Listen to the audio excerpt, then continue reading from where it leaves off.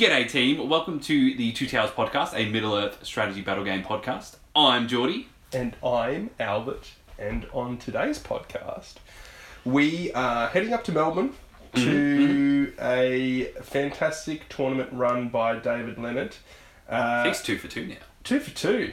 Axe and Sword is the name of this. Or is it Axe or Sword? I believe it's axe or sword, but I'm happy to meet in the middle. Axe and or sword. Let's go. Or Sword. You get your choice. Your choice. So it's 500 points, 1 dayer, 3 rounds. I believe that there are more than 20. Yeah, I think it's got it looks like it's going to be a decent turnout. Yeah. So bigger than the past couple of ones that we've covered. Actually, no, it isn't. Well, it's not bigger than Sill. Not bigger than Sill. Are you kidding? And the one before Sill was... Scratch that. Scratch that. But keep it in the podcast so that people know that you've stuffed. Yeah. Yeah, absolutely. Absolutely. Wouldn't have it any other way. So there is quite a bit going on, though, in terms of special rules and theme for the day as well, because it is technically a team-based tournament. Yeah. As well. Good versus evil. Good versus evil, fighting over the Anduin Plain. Yeah. Yeah. Which, correct me if I'm wrong, that's the space between Minas Morgul and Minas Tirith? Yes. Great. Yep. Yeah, so basically it's battle for Osgiliath, but either side of the banks also may come into play depending on how well one team fares. Yeah. So, Geordie, who are you playing for? Well, evil, of course. And so I decided to, for the sake of balance, join the Shiny Boys. And play for the good team so that, dear listener, you have a balanced view of what happens at the tournament. So it is a team-based tournament. I'm not entirely certain how the kind of team mechanics are going to work, but I assume that there will be based around, like, the amount of wins that each team gets determines I think the push and pull. So David had flashed this at Sill, so I actually have a bit of insight here. So he literally had like a bunch of pieces of paper together with the plains of Anduin and there was like this blue and red bar. Yeah. And very cleverly, he'd worked it so that he can shift that bar backwards and forwards. Yeah, nice. So I think it's like a points thing. Okay. Now, I don't know if it's like battle points or just like a win is a point or whatever, but like he's got that going on. So yeah, cool. I look forward to seeing that on the day. That sounds good. But there's also the ability to upgrade heroes as well. Well, I was going to say there's 2 separate ways to upgrade a hero, because I think I know what you're talking about, but I think we should also start with the fact that everyone at this tournament is going to have an artifact of unimaginable power. Just to kick it off. This is truly, like, I would say, a David Leonardism. Yep. And it is fantastic. Because, if I was running a tournament, like, oh yeah, everyone gets an artifact. Yeah. No, that's not good enough. No. Of unimaginable power. And to be fair, I would say that there are a few floating around in close proximity, which are quite good. So I know there's some good ones. My one is the character who's equipped gets heavy armor and Haldir's ability. So when he dies, strikes everyone in the combat. Well, that's good. And the one I gave you, Albert, actually. What was that? So the one that you gave me was essentially I have Fortified Spirit at all times. Yeah, which is nuts. Which is amazing. So good heavy counter to... Yeah, especially with the hero you chose too. Indeed. And we'll get into that. Yes. We'll get into that. Bit of foreshadowing for you. And then, as you mentioned, the other way, there's another way to boost that army. Yes. So, there is the ability to buy war gear or any item from the Battle Company's book. Yeah. So, like... Some nut stuff in there too. Yeah, there's some bonkers stuff. Like, you can get a war drum if you want. You can get...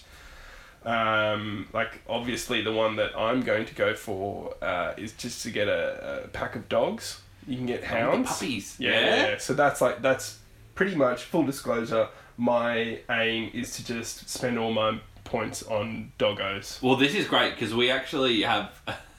I think, this is a real great minds think alike moment because I have the same idea. Except not on dogs. Okay. I'm actually here to collect all the Pokemon. Oh, what do you mean by that? So, in the Battle Company's book, there's about 6-ish different animal companions you can get. Right. Okay. I know there's 2 different birds. Yeah. I believe a falcon and a raven. There's a drake, the Frunish drake. Ooh. What else is there? There's a dog, of course. I'll grab a dog. Yeah. There's a warg, Okay. which is just Arcanine. It's a bigger dog. Then I'm skimping on the last one, but there's another one I know to... Is it an owl? Is it a... No. Is it not... It's not another flyer, is it? No. Anyway, don't worry about it. I'm going to collect all the Pokemon, and that's what matters. Very good. Very good. But memeing aside, there is a lot of good stuff in there. Yeah. You can give horses to heroes who have no business in having horses. So lots of cool things. So like we said, it's 500 points to begin with, but things can escalate from that point onwards, right? And the way that you purchase those, though, is through victory points. Through VPs. Yeah. And I think this might be kind of the concept is, these points should go to your team. I think this is what I read in the players pack if I got it correct. Your points go to your team. Yeah. But if you spend any points, that doesn't contribute to the battle. So you're just shafting the rest of your boys. It's a true social experiment of how many points did you get? I don't know. How many points did you get? I don't know. All my points. I won't be surprised if at the end of the tournament, David reads out, it's like, and the battle has shifted 0 points either way because everyone's just stockpiling. It's secretly everyone is just a mercenary that's just trying to get theirs. It sounds like a cool mechanic, and it'll be interesting to see how it plays out on the day. I think a bunch of wombo combos are gonna come out. Yeah. I think we might discover why certain profiles shouldn't have certain things. Anyway, so without further ado, Geordie, shall we jump in and talk about the armies? Yeah, let's go.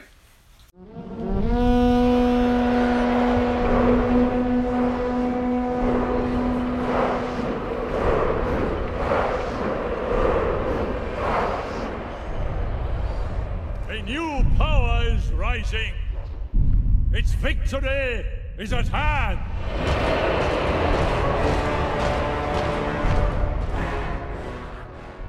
A new power is rising. And its hobbying is at hand. Welcome back, ladies and gentlemen. This is the section in which we talk all about the armies that we're going to take to the tournament. Let's kick off with your army. Yeah, so the quick pitch is basically I've got the Witch King still in disguise, has scoured the old world and brought with him one of the vampires of old, I guess, and he's brought him along to the Anduin Plain. Yeah, right. It's an imposing model, and we will get to it. We will get to it. So outside of the big bad Gulliver and the Witch King, who else are accompanying them on this foray south? Yes, well, as far as points go, obviously that's quite a lot of points sunk into the heroes. So all the other models are as cheap as chips as I could get them. So it's just I believe it's 16 orcs, a couple wargs, and then 2 spectres hidden in there. Yeah. You've got a captain as well. Yes, and an orc captain riding his faithful steed.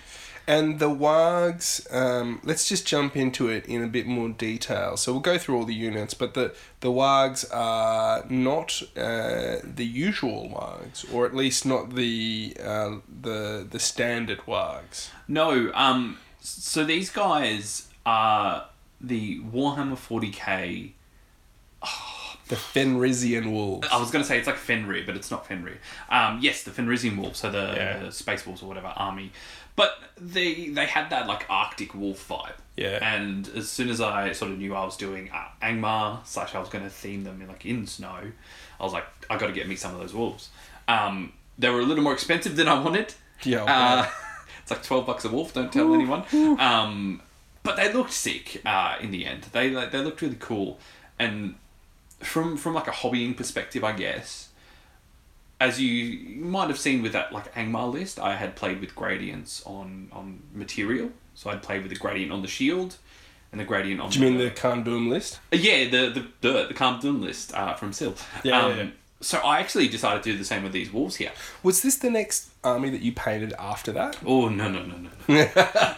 So the Khan Doom list has been painted for a year and a bit now. That's right. Yeah. They're some old boys. Okay. And these guys are very recent. Yeah. Fresh for the tourney.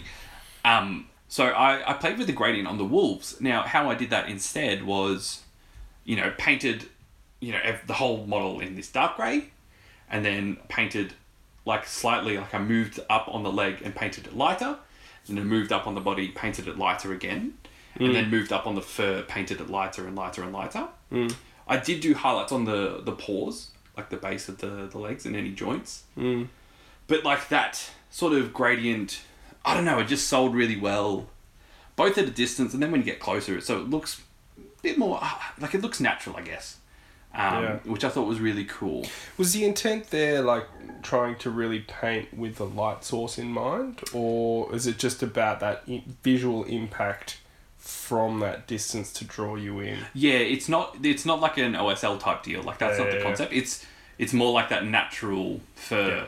Gets, like with huskies and whatever, like the fur that's like in various spots is brighter. Yeah. I just wanted that type effect, I guess. Yeah, they're really cool models, and they don't feel like, again, when we talk about 40k models being mixed in, like you as a listener might think, oh geez, how's that going to scale? But they actually scale quite well, and given that the wargs like in the films are massive, like they're going toe to toe with horses, which if you've ever like go and find a horse in a field and stand next to it and feel small, and these guys actually they fit in really well. It's funny you say that, because to me they look really big, but you're right. It's, I think, just because the warg sculpt that we're used to is probably smaller than it should be. I think so. Because they are big, and they're imposing. Yeah. But like I liked that about them. I was like, that's sick. I think the other thing about these is that they're much more dynamically posed. So they're either kind of leaping up or they're coming down from a leap, and so they've got this dynamic height to them. Whereas all of the wargs, like you could put a glass on their bottom and they would be able to balance it because they're all just so perfectly level. Yeah. It's unfortunate that they're lacked a little bit of dynamism in their posing. Anyway, so you've got the wargs there. The orcs that you have taken some beautiful some metal sculpts, right? I wouldn't. Yeah, we can fixate on the orcs because, as you would have heard in the more recent Sil, I had a conversation with Thomas Bowman, and he said he had individually painted. Yeah. For this army specifically, all these orcs were individually painted. Yeah, right. Start to finish. Now, was that too much to put on my plate? Yeah, absolutely. I was severe. Did you immediately regret your decision? Yes. Some severe burnout. As soon as I finished this army and put it down, I was like, all right, I'm done painting for the next year. Yeah. Right. It's worth it because, geez, the models come up really well. Yeah. I don't know how Thomas did it for 100 goblins, but hey, don't worry about it. Well, I want to know how long it took him, because it's like it's one thing to do that like over an extended period of time and you break it up with other projects, but if you're just sitting there painting woe to go 100 models one by one, whoa. No. But with the orcs, I want variants. So I've got the metal orcs, the good old. They're terrific. They're terrific skulls. Yeah. You just can't match them. But as soon as I hit the 12 mark, I'm like, well, what do I do now? Yeah. And of course, I sort of thought, well, where are these guys from? They're from Angmar, which is once Arnor. So there's a few people who just have some hereditary sort of scrap laying about. So I've got some lads clad in some age-old Arnor armour. Yep. And to sort of sell the fact that, look, these guys are a little bit dilapidated. There's some, like, I'm not quite sure what you call, like, oxidation of verdigris, I believe. Oh, is it? Verdigris. Okay, cool. Yeah. So some, like... when metal's green, kind of turning green and it's... Yeah. So you just go, like, this isn't quite right. Yeah. And so the idea is that they are essentially like men of Rudar or just men that have kind of fallen to the shadow. Yeah, because I think in the modern age, Rudar wouldn't even exist, right? It would just be like this pretty shitty land, and there would just be a few barren hillmen, not literal hillmen, but just people scraping their livings, and it's just these guys, and they've robbed some old Arnor grave sites and been like, hey. Here's some armour. I can use that. Yeah, and I really like the little bits of verdigris because, having pointed that out, what it does for the scheme overall, you've gone with, the classic Geordie high contrast, low saturation, with tones of purple-ish, I would call it. The metal does have purple thrown at the very base. Yes. Yeah. I don't know how you got that. It kind of comes through. Like, I know that it's not... I say it's purple, and it probably won't even show up in the images when I take photos of these guys, because my camera skills are not that great.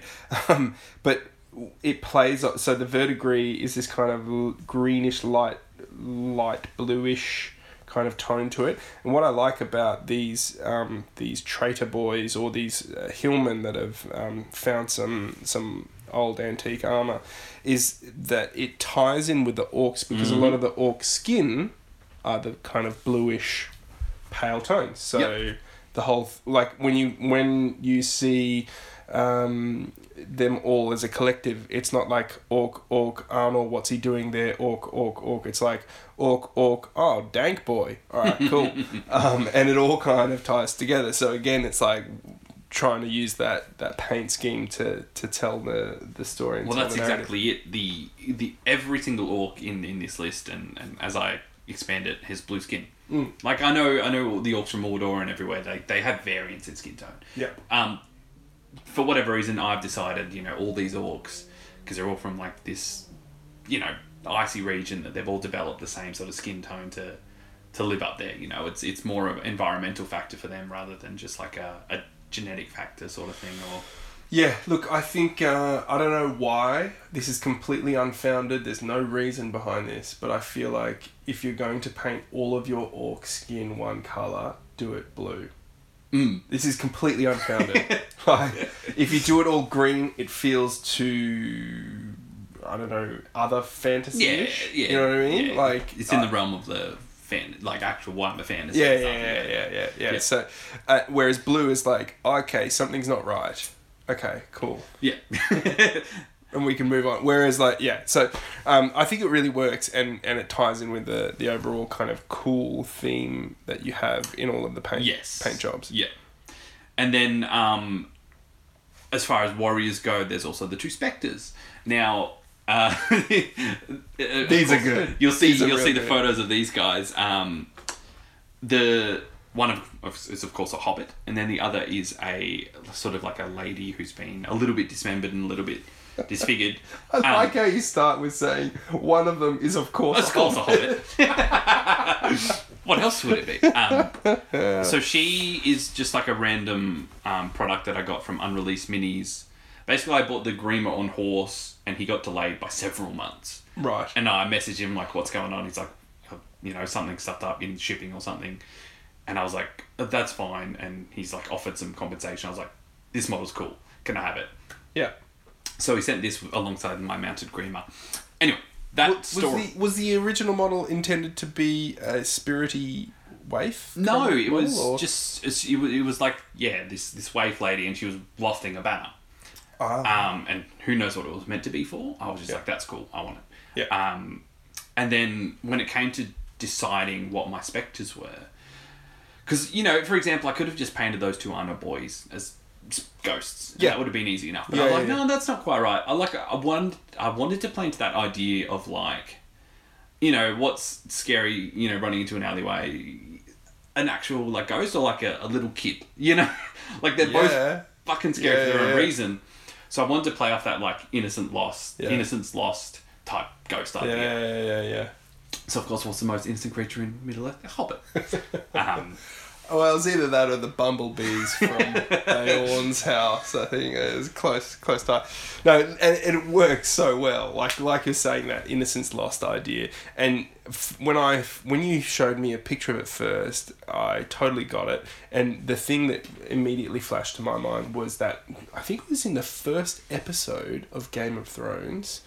When the white is like a little baby kid. Yeah. And it's like, wow, that's so impactful. And you compare that to what happens in the later seasons.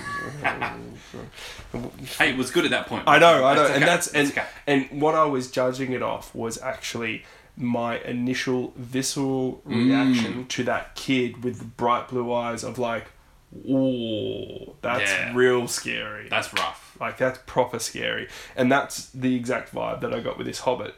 Because it is the base model that you use, is he usually holding, what's he holding aloft? No. Nothing's altered about the model. Okay. So he's just sort of yelling. He's like a little hobbit who's really excited. And he's like, yeah, let's go.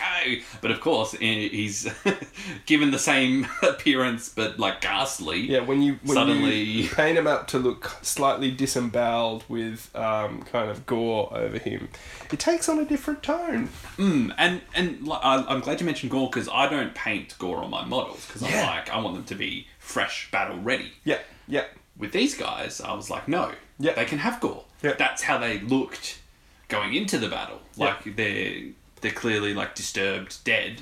And so they've, you know, this is like their sort of spectral spirit form, and because they would have died in some sort of horrific way, the blood that they died in is sort of like part of their appearance now. So I kept gore.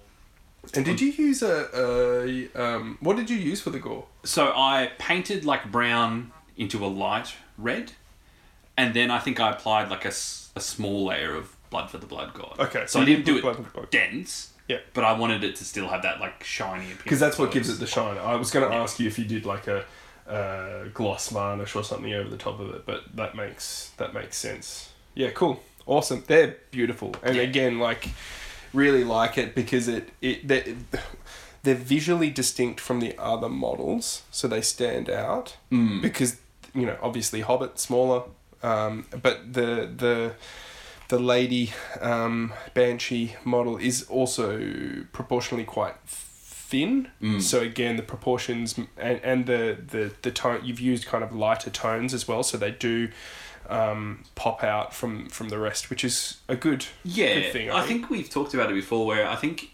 it's good to make distinct models visually distinct as well. Yeah.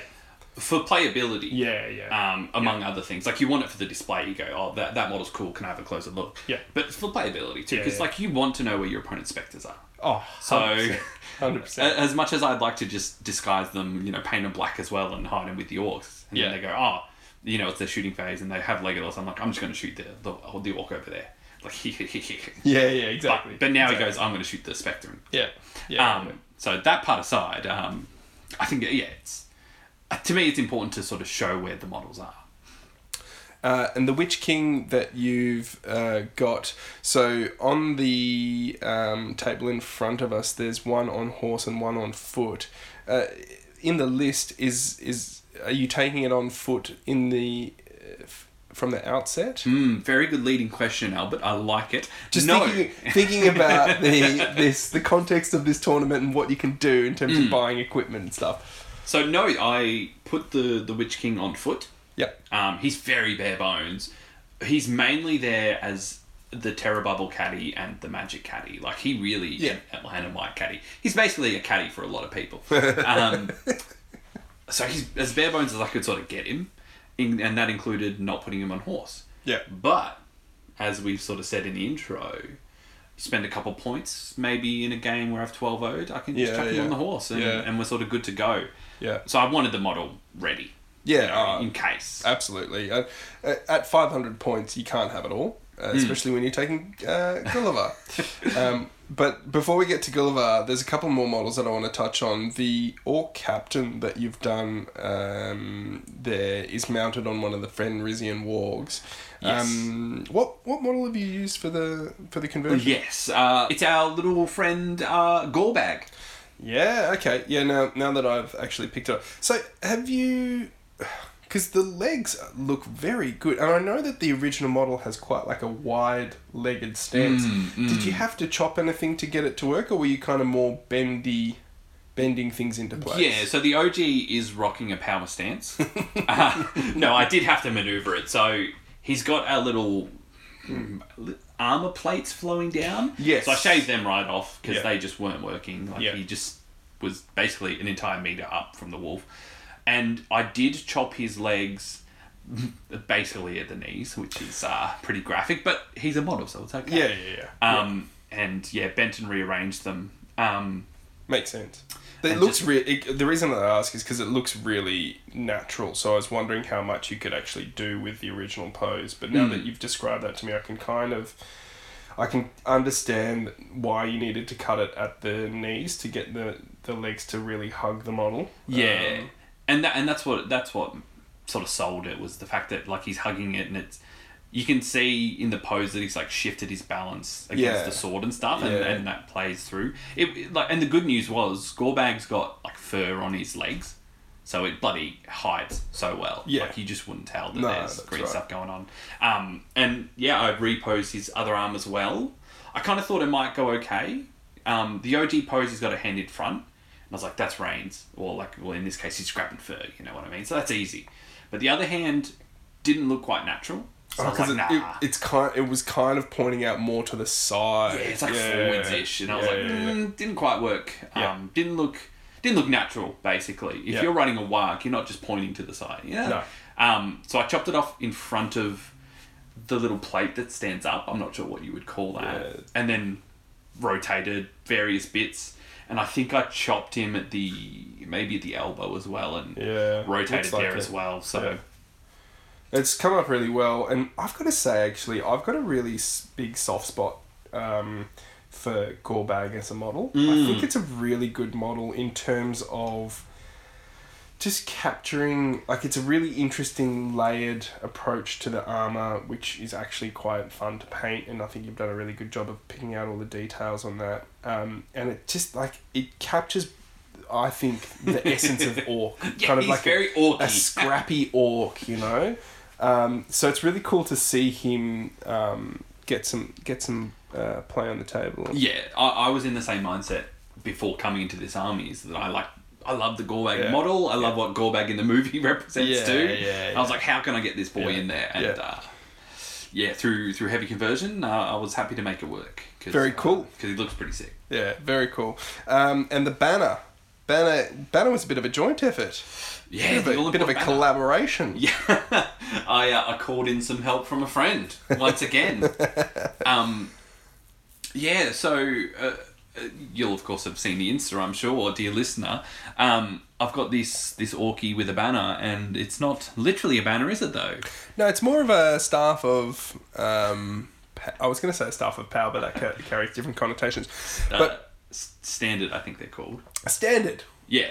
Standard. But so you came to me with, I think it was an AOS bit. Yeah. Once again, finding bits from Age of Sigmar. Yeah, it's from the Idoneth a Deepkin model. Yep. They had this like adornment sticking out of their back. Yep. And I was like, and you know, it's quite stylistic, and it's got a whole lot going on, but the basic image that I saw when I saw that model was like an eye. Yeah. And very specifically, well, the eye is Sauron. Yeah. So basically, I brought that little staff to you, the real version. I was like, hey Albert, do this, but again.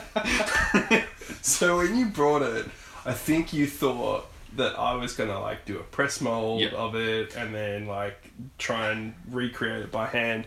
And in the minute that I saw that, I was like, there's way too much intricate detail in this. The only way that this will be, like, I'll be able to replicate this is if I draw it up in CAD and 3D print it, which I did. And it was a good learning exercise, actually. Like, every time I get given complex geometry to try and solve, it pushes me to figure out how to model things. And I feel like I'm living in 2050. Like, I see this thing, and then I model it, and then I go to my 3D printer, and 4 hours later it emerges out of this vat of goop. And we've essentially discovered cloning. Literally, it's fucking incredible. So it's super cool to be able to go, oh, here's this idea, and a few years ago I would have just been like, okay, that's a cool idea, see you later. Yeah. Nice concept, thanks. Good luck with that. But now it's like, okay, well, let's make it happen. And super cool. I think it's a cool design because, like you say, when you see it in a Lord of the Rings context, you go, well, it's the Eye of Sauron. Quite clearly. But it's also a very big pointy stick that I will point and stick you with. I can actually stab you. Yeah. And of course, very bloody well done on the replicas. Looks like if they were at a distance, couldn't tell them apart. Yeah. Look, I know how much I had to change to get it to work because, my poor brain was trying to figure out how to do two-way curves and it wasn't working. But yeah, I think it's a pretty good close approximation, and I think it communicates the overall kind of aesthetic. Yes. And it fits in with the rest of the army, which is really cool. And of course, why did I get it replicated? Well, because I'm starting the banner on a WUG. Yeah. Which is something new that I'm trying in general. Because, of course, this army's built around Gulliver, so what I want is for a banner to be able to keep up. Yep. So I thought, look, let's chuck it on a WUG. Yeah, makes sense. And in my playtesting, it was really cool to, first of all, just be able to relocate your banner. Yeah. Like, it was kind of worth it almost for that. The slightly bigger base for a banner, also important. Anyway, enough about this game stuff. I needed a dismount, of course. Yeah. And so I had to find the same. Unfortunately, I didn't want to spend too much time chopping up metals, plus I didn't have any replicates. So I had to go with a plastic. Yeah. So I found the one of two plastics that actually have detail. Chopped and changed him, put him on a WUG, and very happy with the results. First of all, of the modelling, because that was a lot of effort, and then having a painted plastic orc stand next to a metal orc and hold its own. Yeah. Very chuffed with that, because there is a steep drop in the detail between the two. Yeah, I think also though, like there's an undeniable drop, but there's also some of it comes down to the skill of the painting or the skill of the painter. Unless you're really up close, you kind of view it in the same vein as the rest of them. Yeah. And like you say, it is the best of a bad bunch. So you can kind of get away with it. Yeah, and that's exactly what I mean. Like, the fact that he stands next to the other guys and looks fine. I'm so happy with that. Yeah, that's just not the sort of mindset that people have when it comes to these plastic orcs. No, they are definitely the poor cousin to the old medals.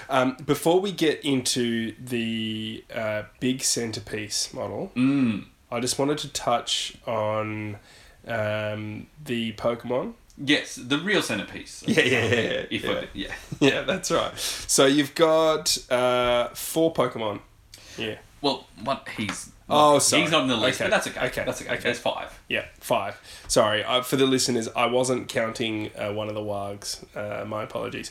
So you've got the 2 birds, the WUG, the doggo, and then the Runish Drake. Yes, that's right. So the 2 burbs, just 3D prints. So I wish I could recall where they were from, but the Falcon's really they're cool. really neat little models because they're so small. Yeah. But they hold a They're decent distinctly like one's a crow, one's a raven, or crow, or whatever. I like that the crow / raven is on a skull. Yes. Did it come 3D printed on the skull? Yeah, it did. Yes. And I didn't have the heart to part from his happy little skull. No way. And the falcon's like looking behind his back, kind of about to take flight and go Shazam. Yeah.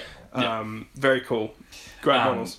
The pupper, of course, is the classic Farmer Maggot hound. Yeah. I went for the more like slouchy, sad looking one because he's in an Angmar list. They're probably not treating him so nice, unfortunately. Yeah. The Runish Drake, of course, is... Is that the official model? It's the official baby Drake from the Moria... From the Cave Drake kit. Yeah, which is what it's kind of based on, right? What I didn't realise was that the Runish Drake is on a 40mm. It seems, kind of a bit... I feel like he could fit on the 28. It's a powerful model, actually, reading its profile. Oh, really? Oh, so for a little snippet for the listeners, if it successfully deals a wound to a model, that model becomes Fight 1, Attack 1 for the rest of the game. What the... That's amazing. So he's this little, like, poison boy. He's like... And then you fucking become delirious. I guess in battle companies, that's not so much of a big deal. But if you're taking, like, an Imrahil or an Aragorn, then that's a real big deal. If he ever gets a bite on you.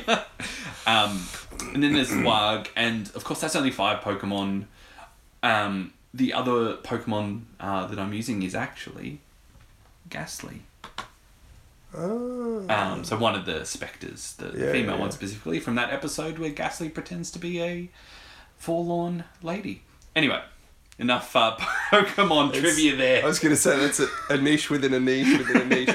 And if you get that niche, please, dear listener, phone in, give us an email, drop us a line on Instagram. Don't have to say anything else other than, I hear you, Geordie. Yeah, that's right. And we'll know. Validate me.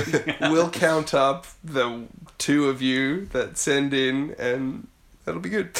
But moving on to the main event, the main course, Gulliver. Now, this is Gulliver as... Certainly, I've never seen him before.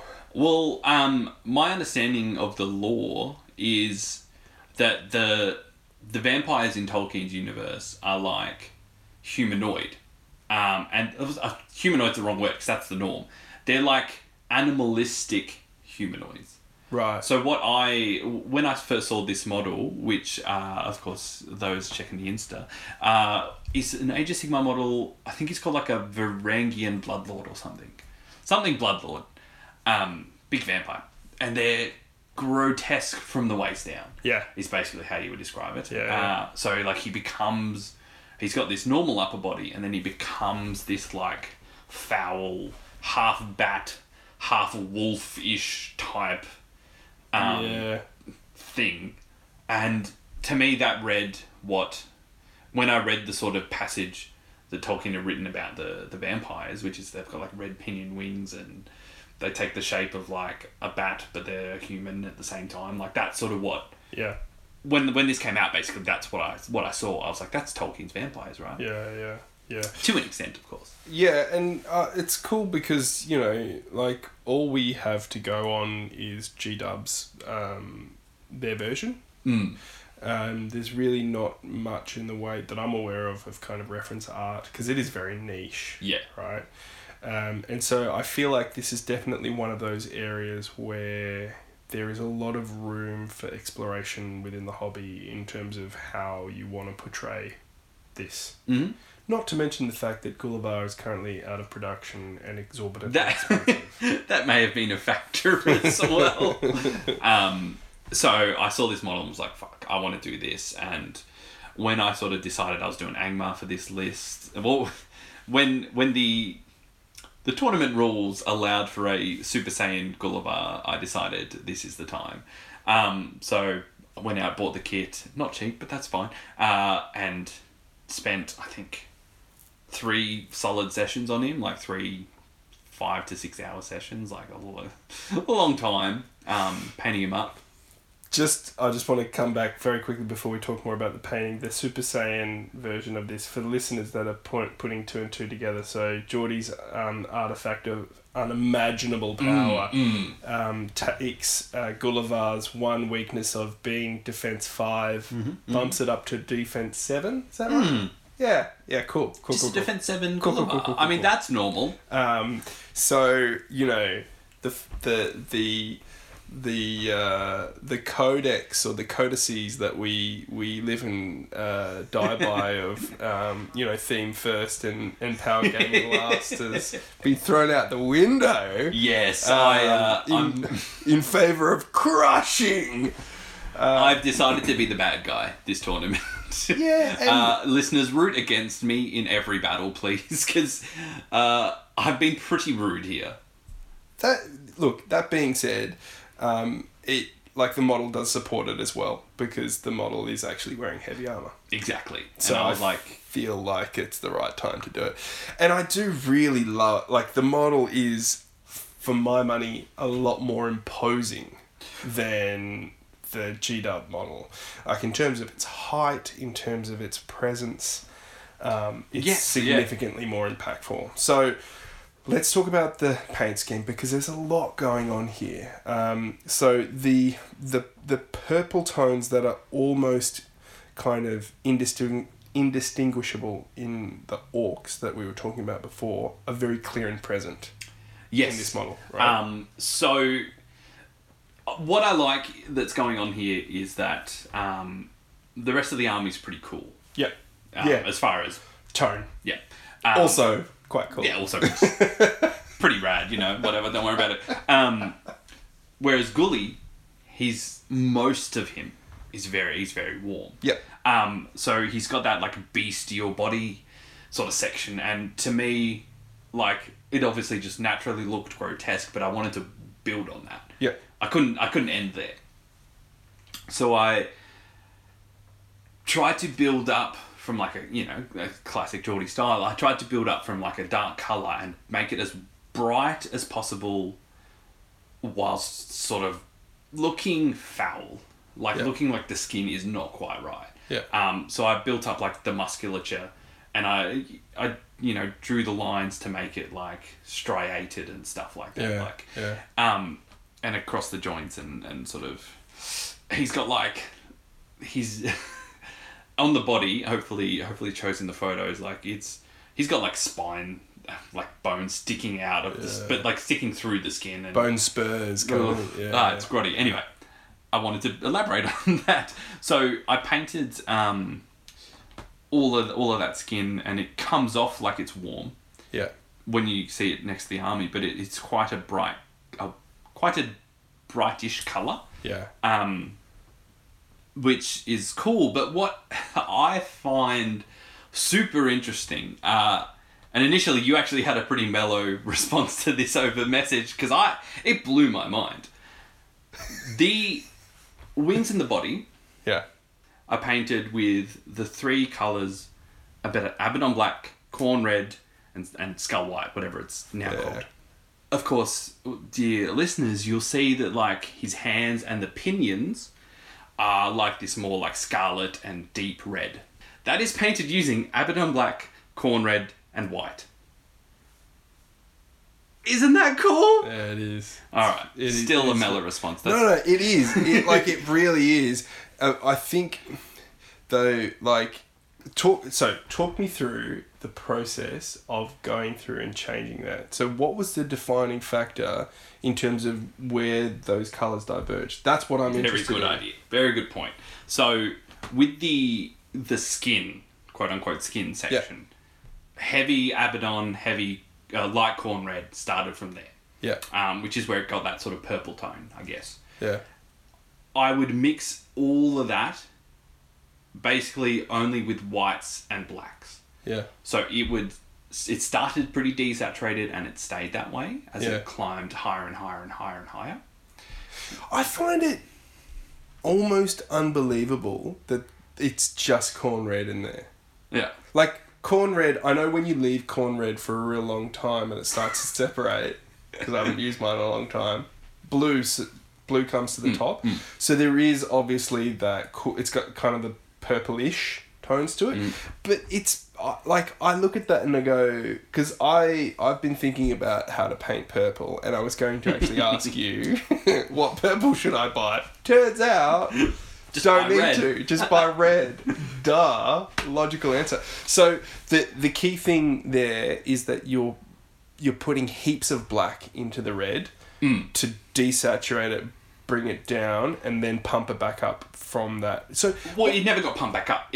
The skin with the stayed white down. But when you're highlighting back up, you're putting white into it to bring the To keep the red highlight down, but Yeah. to get the brightness up. Yeah. So what I mean what I'm interested in, right, is your base layer that you put on. Is that just a mix of black and red, or are you putting heaps of black into it, and it's like so dark that you then need to put a little bit of white in to bring it up to the base layer? So the base layer on this one, if I had to give numbers, I would say would have been 80 black, 20 red. Right, percent, of course. So that's the base coat. That would have been just the base 80-20 mix. Yeah. Okay, and then you start adding white in. And then I would have mixed like 10% white, 10% white, 10% white. Yeah. I say 10%. Normally I would climb by like 20% or something, but because this is like a centerpiece model, I wanted to make it look a bit... The blends are real smooth. Like, you'll see it in the photos. It looks really, really clean. Like you say, with the musculature. From this distance, I'm viewing it, like a metre away? And it really reads very clearly. And when you get up close, like, it looks really good. So... I'm sorry that I didn't jump up and down for you, Geordie. It is incredible. It really is amazing. And to think that, you know, that like, I guess this is the thing when you're dealing with paints that aren't single pigment. When you're manipulating them, they can have these wild spectrum of interaction. Yeah. Right? Like I know a lot of like in the YouTube world, there's certain painters who love single pigment paints because they know exactly what's in it, and therefore they have complete control over what this they is the mix. colour it's going to become. Yeah. Whereas this is like, I feel like it's much more of a dark art because, like, like it really is, because you go, those two colours sitting literally side by side on the model from the same paint. It's like, no, they're not. Yeah. That's no magic. You painted that with a purple and that's with a red. And we never got to it, but the pinions and the hands, because I wanted the hands to stand out, basically. Yeah. They would have started with like, I believe like a 50-50 black and red. Yeah. But then the immediate layer above that would have been like 20% black and 80% maths and 80% red, because I wanted it to be a deep red. Like I wanted the red to show through here. Yeah. And then it was small highlights with the white, but not a lot. And because it's still red. It's not like there's no kind of pinkish to it. Exactly. Like it is true scarlet. I wanted it to keep that, but enough that like there were literal highlights. So I think there's maybe like 6 or 7 layers. Yeah. But like they were very pinpoint layers rather than my usual, smorgasbord of. Yeah, and you've kind of working with the model because you've got these little kind of knuckle joints which lend themselves to those little kind of pop highlights, which are quite cool with the red, and so those kind of lower skin layers are contrasted by what's happening from the waist up. It's a very different, like it's almost a model of two halves, right? Yeah. And I don't know if that's what... I'm going to assume that's what the modelers had in mind here. I don't know if it is, because the paint job doesn't quite sell that. But anyway, like the paint job on the box, I should say. Oh, right. Well, that seems mad to me, because I look at this, and it's one of those things, and I think that's also like one of the downfalls of box art, is that that becomes fixed in your mind, and you kind of, it's hard to break out of that. Whereas seeing it the way that you've painted it, of course it's a model of two halves. Well, I don't want to oversell what they've, or maybe undersell what they've done. Like, it's clearly like a creature and a vampire, but like they both follow the same colour palette. You know what I mean? So it just goes, here's the top and here's the bottom. Yeah. Whereas I think, I feel like it's I would be interested, and maybe this is one of those things where the design team that are designing the models versus the guys that are painting it, I wonder whether there was a conversation there at all, and whether the guy who designed the model's like, but it's a model of two halves. Why did you paint it the same? Because the way that you've painted it makes perfect sense to me, and the way that you've described it also, like in terms of the idea of that Tolkienian like description of it being half man, half bat. It's cool. So, talk us through how you've done the top half. It's that classic armor technique where you make it super juxtaposing. You go, the armor is deep dark black. Yeah. The armor is super bloody bright here. Yeah. To give that like effect of, you know, this is metal. Whereas cloth you would blend it. Yeah. Armor you keep it separate. Yeah. And then done the same with the gold. The gold's really cool though, because I think the gold, again, kind of gives some warmth to the upper part of the model, and it also is a little bit brighter than the silver armor. The silver armor's kept quite dark, and I'm sure that's on purpose, which gives it more contrast as well. I think the dark armor's actually doing a lot of really important work in terms of providing like a break between the other colours going on. I'm not sure if that was intentional, but... Yeah, so I like what you said there, because it's giving a break. So to me, the black armour is like the negative space of this model. There's not a lot on here that's negative space, because it's so freaking busy and there's a lot going on. Yeah. I wanted the armour to be, I guess, soothing on the eyes. You go, there's the bottom, there's a lot going on there. And then you go, here's all the extremities and his face and everything. You go, there's a lot going on there. The armour's just like a piece of silence in the middle. Yeah. That's great, and it works really well for the overall composition.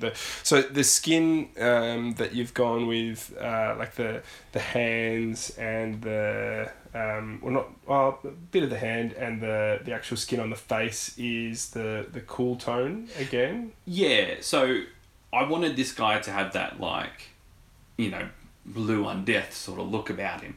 Yeah. But I didn't want him to be the same colour as the orcs, because that just doesn't quite work. You know, this dude's surreal and they're just normal. He's blue for another reason. And so I basically went a lot brighter with his blue. So I went like 5 shades brighter than the orcs and stuff like that. The cool part about this model, actually, if you see it, is he's got like a hand in front of him, just sort of like posing. There's a little ring on there. Yeah, I saw that. So I like to throw the headcanon in there that he's got one of the cheeky bloody rings of power, maybe the one from Arnor, who knows. Obviously nothing in game, of course, but hey, you don't get strength 8 for without having one of those, right? Yeah, that's it. That's exactly right. And you know, maybe you'll get an artifact of unimaginable power, and he can wear that to next year's. It's a very, very striking model. And I'm sure that there will be plenty of people who haven't listened the whole way through the podcast and will ask, "What model's that?" Yeah. You mentioned it earlier that he's a lot more imposing than Gulliver. Yeah. I agree.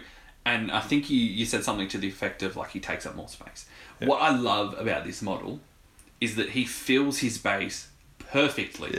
He fits so perfect on the Gulliver base, but of course he appears like he's so much taller and bigger. And well, he physically is taller than Gulliver. I mean, this is true. But you're right. The way that his wings are much more dynamically posed. So in essence, he is a dynamic 60mm cylinder, whereas Gulliver is like a 60mm in one dimension kind of thing, and he's perched really awkwardly on the rock at the center of the bait. Like it doesn't have the gravitas that matches the profile. As far as I'm concerned, the profile is nuts. I've had 2 practice games. Yeah. It's insane. Oh, it's crazy. We won't talk about that too much, but you're right. I think the Gulliver model, I like the concepts and I think it's pretty cool. It does. It's not as intimidating as that model. Yeah. That model is fucked. Yeah. I've got a Gulliver tucked away. I actually bought it the week before it went out of production. Nice. Just by Nice. chance. I placed the order, and then like a week or 2 weeks later, it was like, and this model is now out of production. I was like, cha-ching. But it was a resin one, and I'm going to, when I finally get to it, convert it up, chop it up, and try and kind of bend the wings using a bit of hot water and do something to just change up, because symmetry is the enemy as far as I'm concerned in terms of having an interesting model to look at. Yeah. And he's very symmetrical. Yes. So I think this is a great alternative. The only other thing that we haven't talked about for the army, unless I'm missing something, is the bases. Yes. These are cool. I saw a photo online of somebody's like dead Marsh Spectre, like the classic elf pose, you know, sword down, looking a bit ghoulish, and he basically had the classic cork, you know, standing on top of some cork board that's obviously ripped apart and stuff. And then there was like snow on the top and then snow on the bottom. Yeah. And it let there be like this bit of like brown in the middle to like break it up. Yeah. And I was like, okay, cool. I want to do that. Yeah. Well, it gives good contrast. Yes. So like, because the bases are like a top to toe in white. Yeah. But there's those breaks in it. Yeah. And so it doesn't look just white anymore. Yeah. Like it looks like, white Got brown. enough variation. And so I was like, well, how do I get that effect?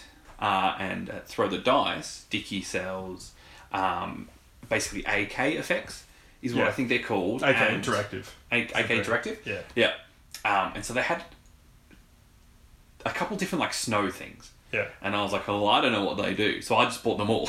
And I was like, well, one of them's going to stick. Sound tactic. Lucky I did, because it wasn't one that stuck. It's actually two of them combined. Yeah, right. So there was one just called Snow Sprinkles. Yep. You paint that down and it kind of just looks like maybe like 2 days after a snowfall, and it's like melted, but there's like a little bit there. Yeah, okay. And I was like, well, that's not quite what I wanted. I wanted like fresh snowfall. And so I tried that again. I was like, Snow Sprinkles, and there's this other effect which they have called Snow Micro Balls. And the sort of pitch for it is that it gives the appearance of fresh snow, and I was like, surely not. Put it on. Now this looked pretty okay. Yeah. But it wasn't like a dense, full couple inches of snow, which is what I wanted. Yeah, okay. So I was like, okay, that's fine. What if we repeat the step, that process? And so this was cool. This was like a bit of a learn on the fly situation. So on top of like those micro balls, basically I did a second layer of Snow Sprinkles, poured some more micro balls on, and then voila, we had the desired effect. Perfect. So it was cool, first of all, to just sort of like conduct some experiments and like find the process to get it, because it's like the materials worked. We just had to figure out how. Yeah. So trust the process. Yeah, I was glad that it worked, and so I applied that sort of snow across all of it, all the bases, and of course ripped up so much corkboard, and yeah, I was super chuffed with how it's all come out. Okay, so look, I think that about covers it for your army, Geordie. And I thought I knew that this was going to be your army ahead of time. Yeah, all right. So I thought I would organise a special guest to come in. Sick. All right. Little interview, change it up, mix it up. So I invited somebody to come in who knows a little bit, word from the wise, about some of the models in your army. All right. Well, this sounds pretty interesting, but look, I know it may be a little unprofessional here, but I'm absolutely busting. So how about you have a chat with them? Okay, all right. I'll just go to the dunny. Yeah. All right. And then hopefully, like, by the time... Yeah, I'll hold the fort. It's all right. Yeah. All right. Excellent.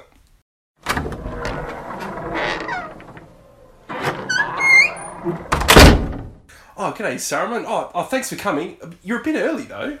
A wizard is never late. Yeah, no, that's definitely right. That's it. My apologies. Please, take a seat. Look, full disclosure, Geordie's actually, he's currently indisposed, but I thought maybe we could get started, if you're okay. Is that okay with you? Yes, well, happy to talk. Excellent. Okay. So, for the listeners, maybe you can talk us through some of the details of vampires and your understanding from a lore master's perspective. Well, I know all there is to know.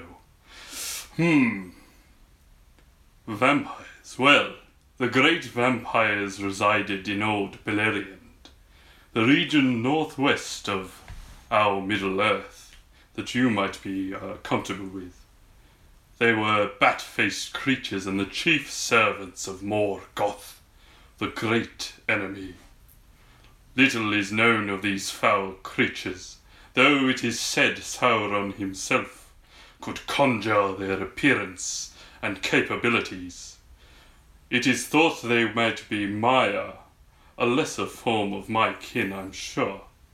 They are said to have been bats corrupted by Morgoth and transformed into hideous demons with the faces of hideous men and women. They were assigned the winged messengers of Melkor, able to shapeshift into the likeness of many creatures of the forest and travel at both great speed and with terrific secrecy. That's really interesting. Are there any named vampires that I would know? None that would be known to you, surely. And there is only one vampire known to me. Therefore, only one vampire to be known. Thuringwethel, her name, the woman of the secret shadow.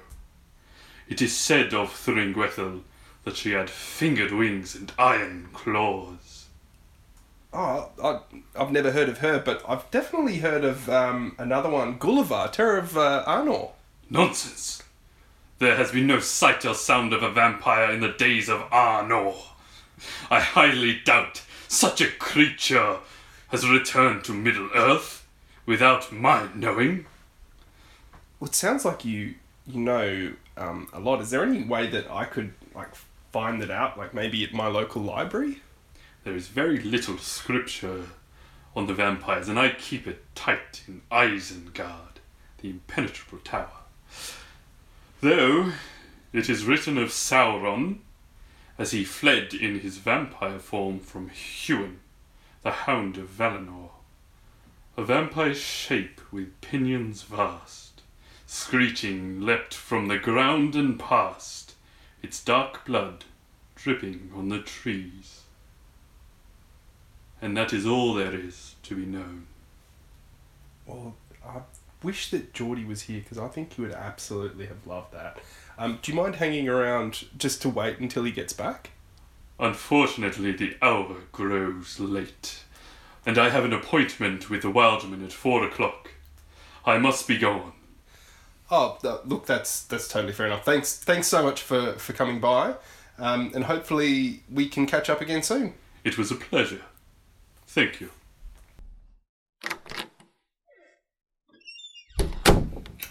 All right, I'm back. Yeah, you just bloody missed him. Missed who? Oh, mate, you'll never believe who I managed to convince to come. Right. Saruman the Wise. Are you fucking with me? Literally in the room. You know he's my favourite character, right? I know. That's You should have told me. I wanted it to be a surprise. Oh, God damn. I know.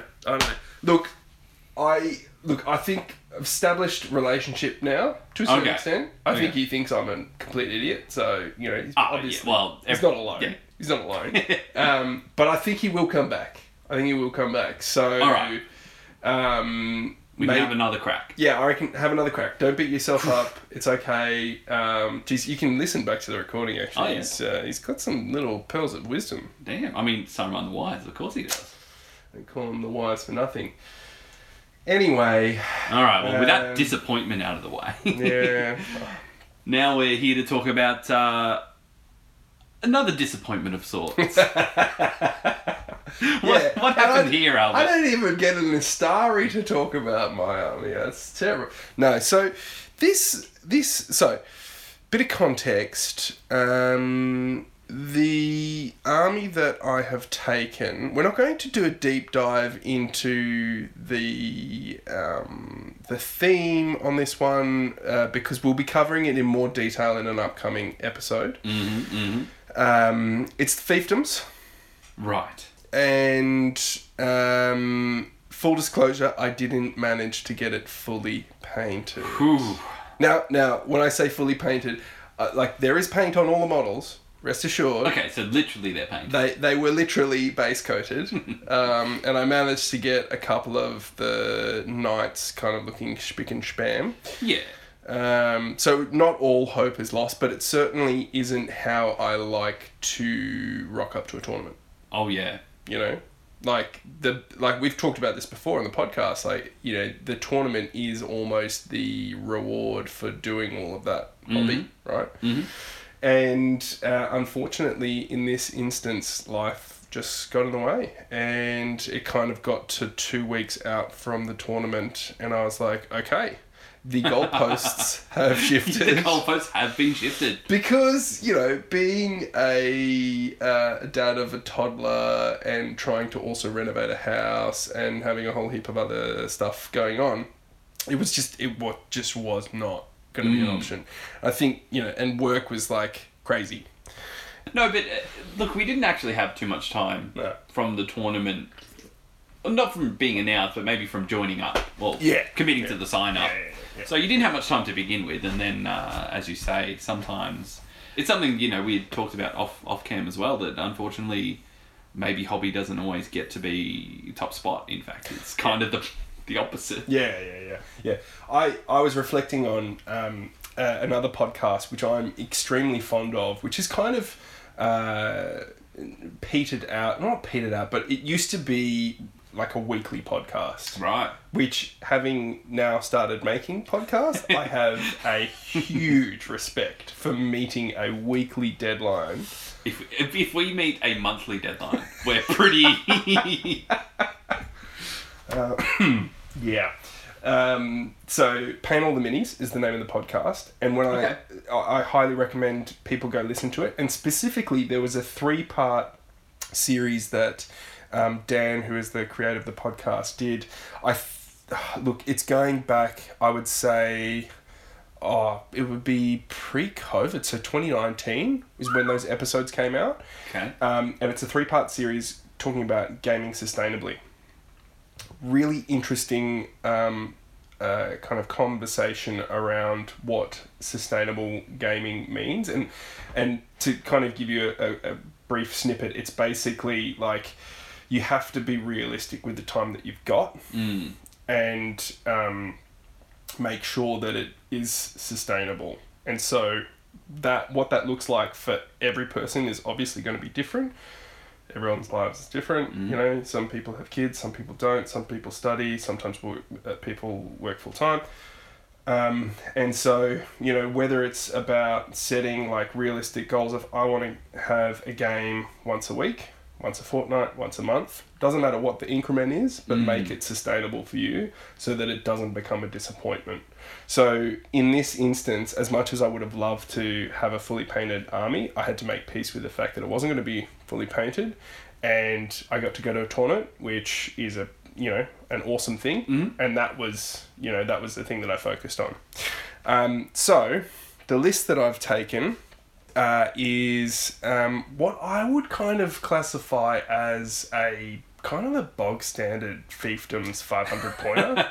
There's definitely 2 bog standard things in there, yeah. Like, you have to go with Imrahil, check. Now remind me again, how big is his banner? Because what's the biggest banner you can think of in the game? Like 6 inches? Is that the biggest banner? No. Wait. It's effectively a 24-inch banner, right? Because he's 12 inches both ways, plus the 40mm banner. So let's just round it out to a nice even 25.5. I don't foresee there to be any real situation where I don't get full coverage of that banner. It's pretty nasty. And then the second hero is, of course, Forlong the Fat, because he is just so points efficient. Yeah, like we don't talk about the game too much in these army bits, but Forlong is a super points efficient model. 80 points, right? Base? Yeah, and then he with a horn. Like, he comes with a war horn. The horn, that's the crazy part. And a war spear, which means you always put him on a horse, and away you go. So and 3 wounds, so he's a nice and he's strength boy. 5. Strength 5. with a lance. Well, pseudo lance. Wishy. Anyway, so Strong model. like I say, I kind of view this as a bog standard, or how I perceive a bog standard fiefdoms list to be constructed. I'm still like learning the army. I've only played a couple of games with it, so I understand on paper that it's all about synergizing the heroes together, and once they die, the whole list kind of falls apart. But at 500 points, I had a handful of knights on foot, 3 swan knights on horse with Imrahil, and then a handful of Blackroot Vale archers as well, and then the Forlong, and some of the pikemen as well, the men-at-arms. Yeah. And then Forlong just had his axeman of Lossarnach. So tried at least to keep the warbands a little bit themey, like Forlong's just leading his lads and Imrahil's leading everyone else. But the interesting thing, or the thing that I find interesting about this army, is it is nearly entirely 3D printed. Yes. I'm looking at them right now, and there's some nice sculpts. Do you want to maybe go through them? Yeah, sure. To give a bit of context, when I saw... These are all Medbury miniatures. So I think we've talked about Andrew Medbury on the podcast before. The legend. I am quite a fan. I saw the sculpts of these... the Swan Knights in particular. Yes. And I had a collection of old school metal Dol Amroth. I had Yep. I had Prince Imrahil, I had a Forlong the Fat, and I had, I think, 8 pikemen, or metal pikemen too. None of this wobbly resin pikes. And I sold them all. And I had the very rare mounted Dol Amroth Captain as well, which I think is quite a rare model. I sold them all as soon as I saw the sculpts from Medbury Miniatures. Yeah. Not purely, but one of the key reasons. So they are, I would say, because the Games Workshop sculpts, they're not based on the movies. No. They're not wetter. And they certainly don't look wetter if you look at their helmets. The 3 foot tall helmets. They have an interesting aesthetic. Let's just go with very high fantasy. I was having shower thoughts the other day before we started recording this, and I was thinking logistics. Like they should have come with a special rule if they get dismounted. And they roll anything lower than a 5, they die because they break their neck. Because the helmet is too heavy. But so, like, I in case you haven't figured out, I'm not a big fan of the GW big fluffy helmets with the huge wings. And Medbury has a similar design aesthetic, although it is distinctly different, I feel. Still has the wings, but they're proportionally they feel more realistic. Well, I actually, given the discussion on helmets, that's the bit that strikes me the most about these guys, is their little faceplate thing. Yeah. It looks fucking sick. Yeah. Yeah. There's something about... Medbury's very good at having a really good understanding of how geometry kind of can, I don't know, infer a feeling or an emotion. Like, they're a concave faceplate, which for me makes them feel much more aggressive and like in your face, and like I'm gonna mess stuff up. Well, and in a literal sense, given the shape, it would actually deflect like a sword blow along itself rather than a rounded thing which will just. Yep. Yeah, absolutely. And like, we've talked about it before. He does a lot of research into actual historical military design, and so it really shows in the full harness of the armor that they're sporting, the knights, which is great. They are such an amazing model to paint, and the detail it's crisp without being kind of overbearing. When these designs were released, I didn't have a 3D printer, but I knew that I wanted to support more of that kind of content. So I sold all of my GW Dol Amroth, and I became a Patreon of Medbury, because I just thought the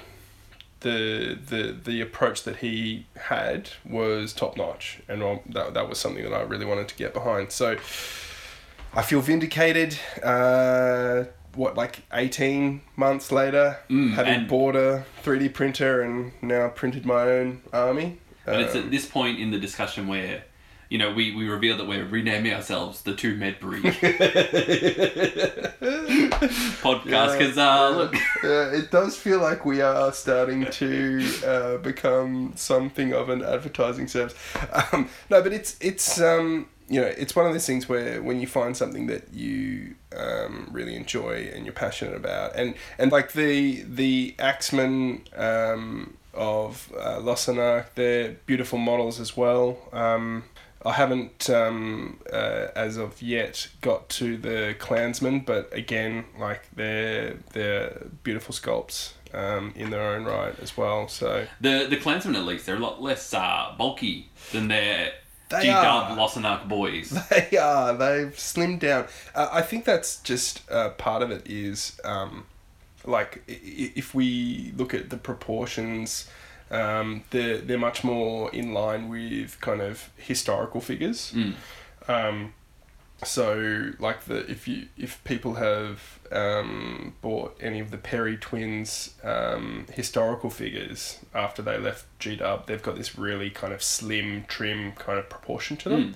And I think Medbury, I don't want to talk on his behalf, but I think he kind of takes some cues from those kind of proportions.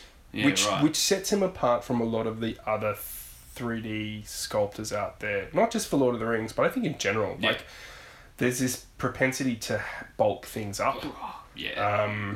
For whatever reason. Like, there's an element of the heroic scale which morphs proportions.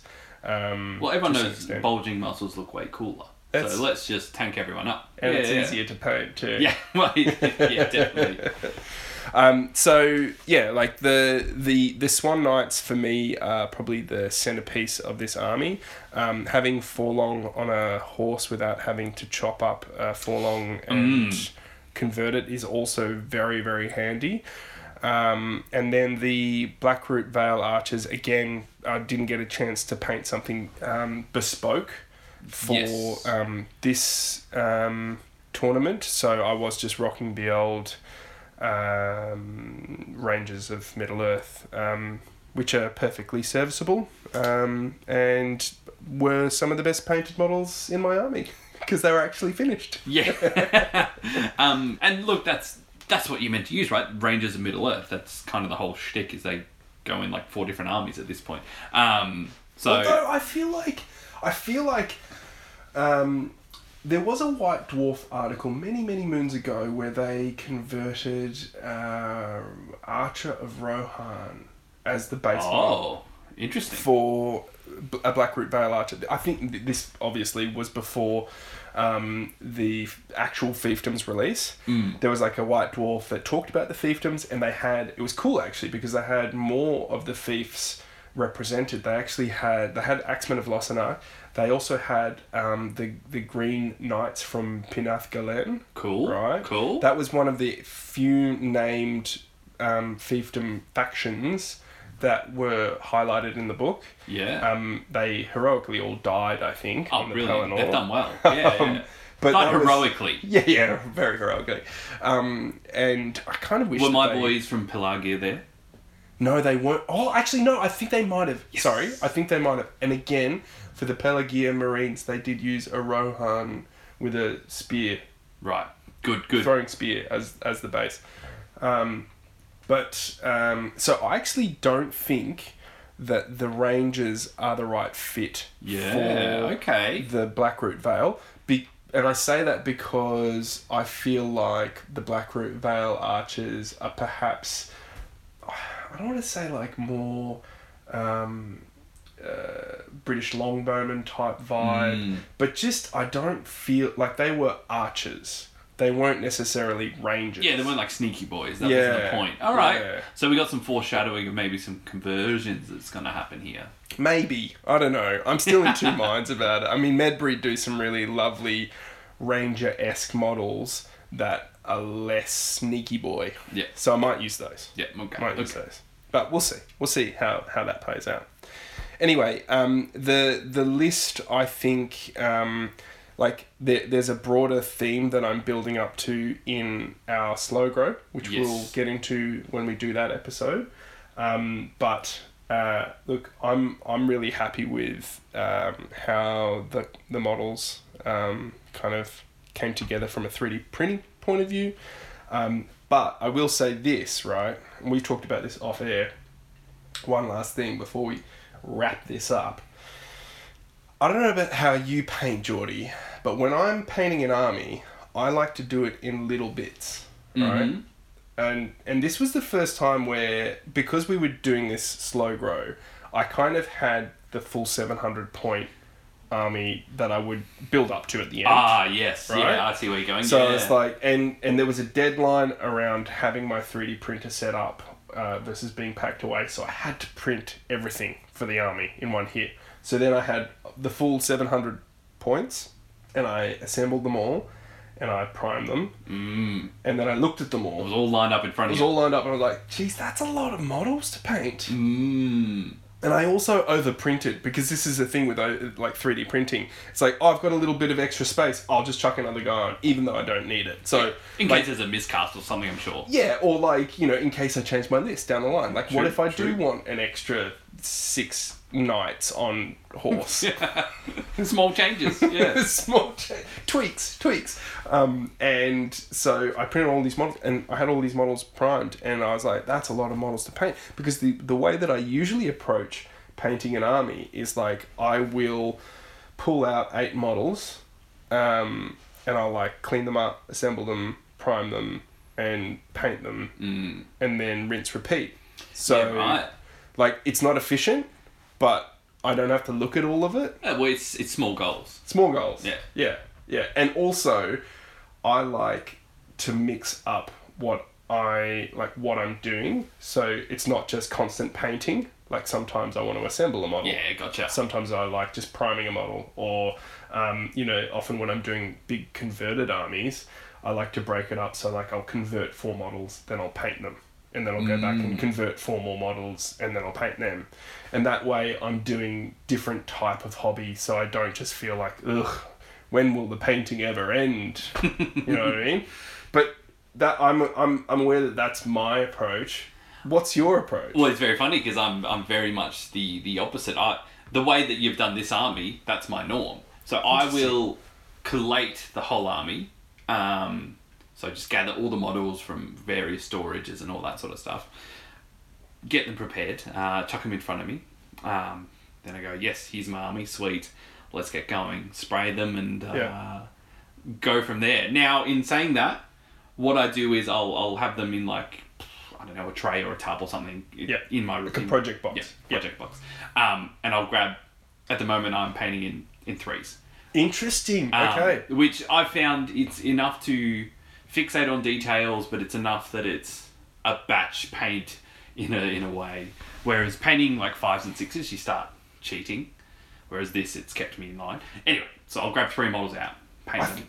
I think that's really interesting though. Like, this is something that I'm starting to grapple with as well, is like at what point does batch painting tip over and become really unenjoyable? And I agree, like when you start getting up into the 5 and 6, it's like, shit, like I've just spent a night bloody doing the blue and nothing else. And you can't get much else because it takes so long. Yeah. And so that kind of feedback loop between starting and finishing something becomes longer, therefore it feels like more of a grind. I've developed a new technique to combat that, which is I will base coat in batch and then finish individually. Whoa. So I will base coat, say, 6 models. Okay, that's pretty good actually. And I'll put the 5 models away, and then I'll just do the highlighting and give it the love on just the 1 model. And I actually have found, I don't know if it's efficient enough because I haven't been doing it for a while, but I tell you what, it is super enjoyable. Well, I like the concept here because the parts where you rush is the base coat, because who cares? It's going to get covered up anyway. Right. And then the parts that you should be intricate is Yep. the highlights, and then Yep. bam, you've got the best of both worlds. Yeah. Oh, it's interesting. I might give that a crack. I've only just started it, but the thing that I've noticed is that I can sit down with a base coated model and pretty much finish it in an evening. And from start to finish, that is such a rewarding feeling to go at the end of the night, I painted that model and put it back on the shelf, with the rest of the base coated guys, and then I'll do the basing all at the end together. Yeah. But yeah, it's a different way of doing it. So there you go. Yeah, very good. Get them nice and tournament ready. And guess who else is tournament ready? You can't just gesture with your hands up. You've got to speak. Sorry, I forgot that we're only an audio podcast. Yeah. Who else is ready, Geordie? Well, it's me and you, baby. Let's go. Let's go. So it begins.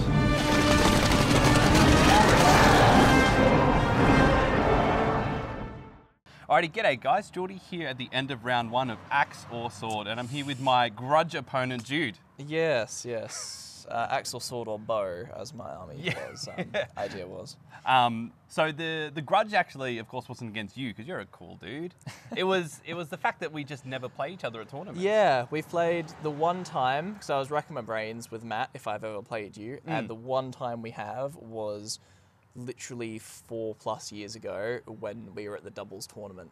Oh yeah, And you had, I can't remember who your partner was, and then I was teamed up with Matt, and I had Rangers of Mirkwood with Matt playing Dale, and we had that army. That and is then a you lot of had shooting. Ents and more Ents. Oh no, the Ent event. Oh, I got stomped at that Ent event, so don't feel bad. Every single army we came up against, we just got decimated. Yeah, I remember you having really unlucky rolls, and then we just tore through, because Toriel just went in with +1 to wound and shit from Dale. I can't remember what we worked out. It was all the Dale people had the +1 to wound. Yeah, you had and then Toriel went in and won the combat with her fight 6, and then the Lakeman just went stab. Yeah, it was brutal, but that's yeah. okay. That's repressed in my. That's far repressed. Let's go on to more current matters. So the list you brought today, you actually already mentioned. Yeah, so Rangers of Mirkwood. I get shit all the time from Kylie and Matt, who are my main general opponents, who I play with most of the time. Because despite the fact I've been playing this hobby for ages, I literally play Rohan and nothing but Rohan. I play lots of different types of Rohan, mind you. Sometimes we do Theoden, sometimes we'll do Theodred, sometimes we'll do... Never gambling, though. I hate gambling, too cheesy. Yeah, nice, good one. Well, I mean, he got nerfed, but he's still pretty strong. He still just feels cheesy Still to me. very strong. Yeah. Have your might and use it is how I look at it. Yeah. And also fuck the Riders of Theoden Legendary Legion. That can die. I hate that so much. Dude, that's pretty strong. Yeah, I just don't touch it. How about having 8 free might on a return? Sure, why not? Yeah, exactly. What's that? You've got a bunch of captains and named heroes. Cool, off you go. Yeah. So I tend to avoid the cheesy. I mean, I've been playing Rohan for multiple editions now. Yeah. So I was playing them back when they were really out of the meta. Yeah. Well, when they were in the meta, and then when they were out of the meta, and then when they're back in the meta again. They're back in. No, but it's pretty interesting to have that sort of take on taking lists. Because it's don't fear the man who knows 1,000 kicks, fear the man who knows 1 kick. That expression that I stuffed up. Don't worry about it. So anyway, so I thought I'd play a different army for once, because I own a few other armies, but I don't use them, if that makes sense. Yeah. It's I've got my Rangers of Mirkwood because I thought they're cool, and then I've run them at I've run them at minimized before. That's the only time I've really played them. So 300 points, because you get Legolas, Toriel, few Rangers, and then 2 Sentinels, and then it's a neat little force. That's strong. 2 Sentinels. That was. I had a really good minimize with that list. I had a lot of fun. I had a really rough last game.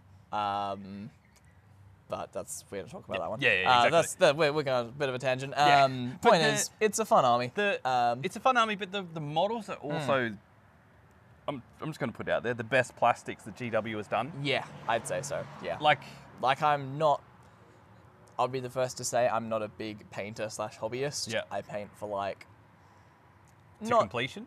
Yeah, not like I'll put in that like little bit extra to make it look better, but like my personal skill as a painter has just never been great. Yeah. Like I can walk through the steps, but I just don't have a great eye or hand for the fine details. I Yeah, think. interesting. But, yeah. So like I'll go get it to tabletop worthy, and then see if I can get it a bit beyond that, especially with heroes and stuff. But like I'm not, whipping out the best painted models or anything.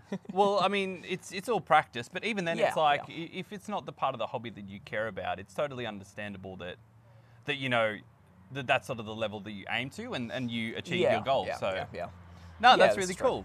And I guess let's go on to the game. Now, I was actually super nervous coming into this one, given Yeah. that you've got Elven Cloaks on everyone. Yeah. Luckily, we rolled up onto an Osgiliath board. With like 3 buildings, no in the middle of the road terrain, big open channels, a big open bridge, and shallow water in the middle. So it was And so, as well as being on Osgiliath, we were also playing Domination. yeah, we were, huh? Look, it was, I think because we were talking the other day about it, because I suggested the grudge, and then you said you may not want to grudge me, because I think you probably thought I was playing Rohan at a guess, maybe? No, I thought it was the Rangers. Ah, but in okay. my head, the Yeah. Elven Cloaks counter Gullies fly. And that's sort of my one strength is the fact that I can get to you and say what the 1st engagement's going to be like. But Yeah. with you having like mono cloaks, I was like, if there's a single forest on the board, Yep. I'm hard counted. Yeah, or even just any cover, like just Yeah. because literally one barricade in that street that most of the fighting went down Yep. would have changed everything. 'Cause Yep. then you couldn't have got the compel off. Yeah. Which that's fine. Yeah, I was going to say, well, I guess we'll get into the opening maneuver. Yeah. So I called the march, and you were just sort of you went first and just shimmied backwards. Yeah. And then I moved everyone up, Gully within 3 inches of a model, and a supporting banner as well within 3 inches of the model. And I've called a bit of a cheeky move, and got the Witch King to compel one of your rangers into Gully.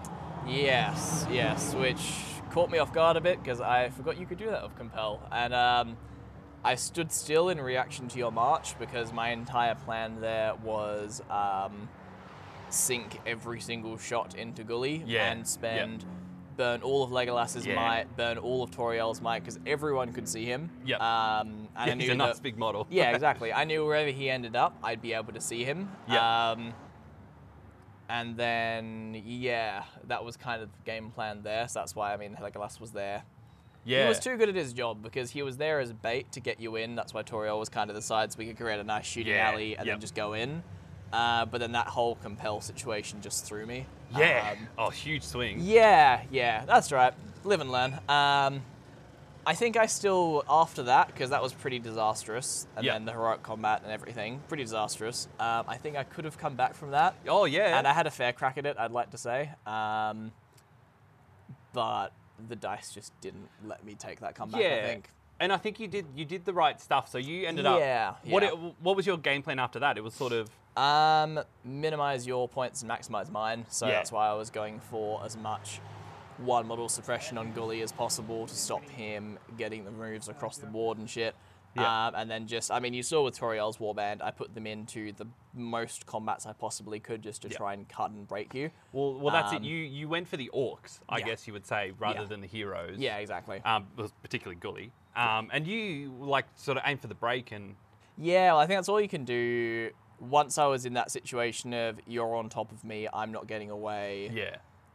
I can't really even just run away because Gully is fast enough to catch me if I try to break cover and run. Yep. I think I only had the choice left to go for as maximum. I went for the burnout as much as I could. Yeah. But then just that turn when we had Toriel against 2 dudes, and then she ended up having to sink. Yeah, she went for her combat against 2 random Angmar orcs, got the win on the fight, and then fluffed her wound rolls and had to burn to kill. Oh, that's right. Sorry, so it was against 1. 1 orc with this. Had to burn to kill that one, and then she went into 2 and only managed to kill 1 of those despite extra attacks. Yeah, and that was it was tough. It was tough. That might have encapsulated the game because you won 90% of the combats with your elves. Yeah. It was followed by like a 3 or a 4. Yeah, that's the thing. Like, if it was because the whole like going in combat would have been a big misplay if you were a heavy armor army. Yeah. But the fact that I was winning on 5s, a lot of those because I had 2+ attacks in most of those combats. Yep. Because I was doubling up the ranges on your orcs most of the time. Obviously, you had the spear support, but then I had the 2 for the wound. For sure, yeah. So I should have got at least a couple more orcs throughout that game. So, yeah. But just, shit happens. Yeah. And the dice- Gully situation was just a ticking time bomb. So Well, you actually held him off because, interestingly, with your Legion, your heroes are actually pretty good at anti-hero tech, they I guess. can. So with the Mirkwood Legion, the heroes with all of their attacks can do shielding for once, which is very helpful for an army without a banner. So Like, I charged into, like, Legolas thinking, oh, it's 2 dice, no might, I got him. yeah, And then you chucked 4 dice at me. I was like, oh, shit, of course. And then I think I charged Toriel as well, and she's thrown 6 and then back at she me. threw 6 and managed to hold off Gully for a couple turns, Yeah. which was pretty huge. And then, because there was even that chance where she maybe could have knocked your banner and done a wound to the Witch King, but then Yeah. This was swayed a bit. of Yeah. a mistake on my part. I charged, it ended up being 4 orcs, a warg, and the Witch King into Toriel. Yep. I sort of, well, like only 4 were in base contact. And I didn't transfix you, but I struck over you. Yeah. You rolled, 6 dice and got yeah. a 5, and then Yeah. I rolled 6 dice Got the and got 5. a 5 as well, with And no then- might left. Somehow, I think I had 16 strikes or something thereabouts. I only And- rolled 1 wound. Yeah. Which 'cause was insane. Yeah, because that was the turn you used your last might point to strike up, and then that was hectic. And then because that was also the point when I was just losing every roll off, so I had to go for the because we had 2 heroic move offs. I think that entire game maybe it was like 14, 15 turns maybe. Yep. I think I had priority twice. Yep. And then lost every roll off apart from one, which was an Elven Blade. So if I'd lost that one, it would have been like Oh yeah. crazy. Absolute rub-ins. Yeah. Yeah. So it was a tough game for that, but that's okay. Yeah, and the dice will just decide that sometimes. It was brutal. It's hard because you don't want to be on the other end of it either. Like every time I want to roll off, I'm like, come on, give him one of them. It gets a bit like that. It was good game Fragma, but Yeah, God, it sort of displayed what Gully can do. He just one-shotted all 3 of your heroes. Yeah. The orcs held up long enough and Exactly. ended up I ended up holding 4 objectives to your 1. Yeah. The Witch King got burnt out. Yeah, Witch King burnt out. Legolas got splattered. That's probably the easiest way of saying it. You were broken in the end. I just managed to kill enough. Xaxes, yeah. I was obviously quartered to end the game. And then, that was pretty much it, eh? Yeah. Because you got all the other objectives, but I managed to hold on to that last one with Courage Test. I thought the Courage Test that game were also hilarious, weren't they? Yeah. Like, I think you're in Harbinger the whole time, but still, even at Courage 4... I'm still double your courage. Yeah. And yet, I passed like half as many courage tests as you, I think. Yep. I had to take a few Eldergar Madrigals. Yeah. And even a Warg dismount that passed as well. Yeah, So, the Warg dismount with the double 6. I think I failed 1 out of 4 tests on Courage too. Yeah, Yep. it was crazy. But it was a cool game. Courageous orcs. Yeah, very courageous orcs. It was a cool game, and it was like a really good attempt on your part to claw back. I think your idea of breaking me, Gully could have ran. Like, he's only Courage 4. Yeah, 'cause especially because the last thing I left out there was when I got the Sentinel go on Gully, and Gully failed his courage test and had to use all of his 3. remaining I think will. I got a 3, so I had to spend all 3. Yeah, exactly right. That's when I went like, okay, I have to go for the break on the orcs and see, because I had the potential to break you in like 2 turns of combat if I rolled well. If you rolled statistically average. Yep. Yeah, well, exactly. Well, maybe a bit above average, which, if you can't rely on that, but bit of a Hail Mary, because then Gully, courage 4, no will left, he'd be out. Good shoddy runs, And then the rest of the orcs on your objectives could flee. Yeah, well, that's it. I was holding... I broke on the exact last turn. Yeah, exactly. And I was holding 3 of my objectives with an orc. Yeah, So exactly. you could have easily swung it. If I broke a turn earlier, they all run. Game ends at exactly. like 4-all or something like that. So Yeah, you did well to come back, I think. Yeah, no, it was, try, but... No, brilliant. Thanks for the game, Jude. And thank you, it was great to play you. All right, so Albert here after the end of round 1. I'm joined by my opponent, Anthony. How are you? Yeah, good. How are you? Yeah, good. So before we get into the game, let's just talk a little bit. Do you want to tell the listeners a bit about your army, the theme, and what you've got going on today? Yeah, so I bought 3 trolls. Well, only 2 of them because don't have points for all 3. And then I allied in Goblin Town because what's better than the other troll? The Goblin King. Well, Much better. So I thought. Spoilers. Yeah, spoilers. So it's a cool army. I really like it, and you've also got the scribe in there as well. Yes, right? the cheeky scribe, bringing on more models. Which is great because you've got a pretty low model count, but Very then low, 8 models, Yeah. but it grows pretty quickly, right? Depending Yeah. on the scribe. Oh, absolutely. Depending on scribe, bring more models in. But then there was a last minute decision to bring Golem. Yeah. Should have brought 10 goblins instead of one. But the lesson learnt. Yeah, look, it's kind of a good tool to have, and maybe depending on deployment, it might have changed if he was put down somewhere else on the board. Speaking of which, let's get into deployment. And before we do that, actually, what were your thoughts about the matchup before we started when you saw I was running the fiefdoms? Pretty confident. Trolls are trolls, you know. Yeah. Brutal power attacks, and then the 3 trolls, they've got their own special brutal attacks. So, like, I got so much technical and all that to do, but I thought, there's a couple of horses, +1 charge, that's all right, no worries, easy. But no, I didn't think I was going to end before anyone by an hour, but that's all right. Yeah, it was a pretty quick matchup. We talk about deployment. We were playing domination, so capturing the 5 objectives around the board, and they were pretty well scattered, and I definitely didn't want to be within that charge range to cop the trolls turn 1, so I kind of deployed a little bit back. Talk about your thoughts in terms of your deployment. Definitely a big mistake putting the 3 big guys right at the front line and centre. I think spending more time moving them up the board while bringing more goblins on safely and bringing those goblins with my big guys and running them all together would have been way better. Having all the supports, all the numbers you need, you know, because it's only break if you kill the originals. So yeah, and it seems like the longer that the game goes on, the more kind of momentum your army can get, right? Absolutely. The more kills came out of the goblins coming onto your little guys than the actual troll itself. Yeah. Only 1 troll got to kill anything, so. Well, speaking of which, let's get on to the kind of the opening turns. I think it's fair to say that things started pretty unluckily for you from the get-go when you charged one of your big trolls into a Lone Ranger or Blackroot Vale Archer. Yeah. Do you want to talk about how that all panned out? Yeah, so charged the biggest, baddest troll of them all into a Lone Ranger, and somehow he lost the fight. Might have a chat to him a bit later about that.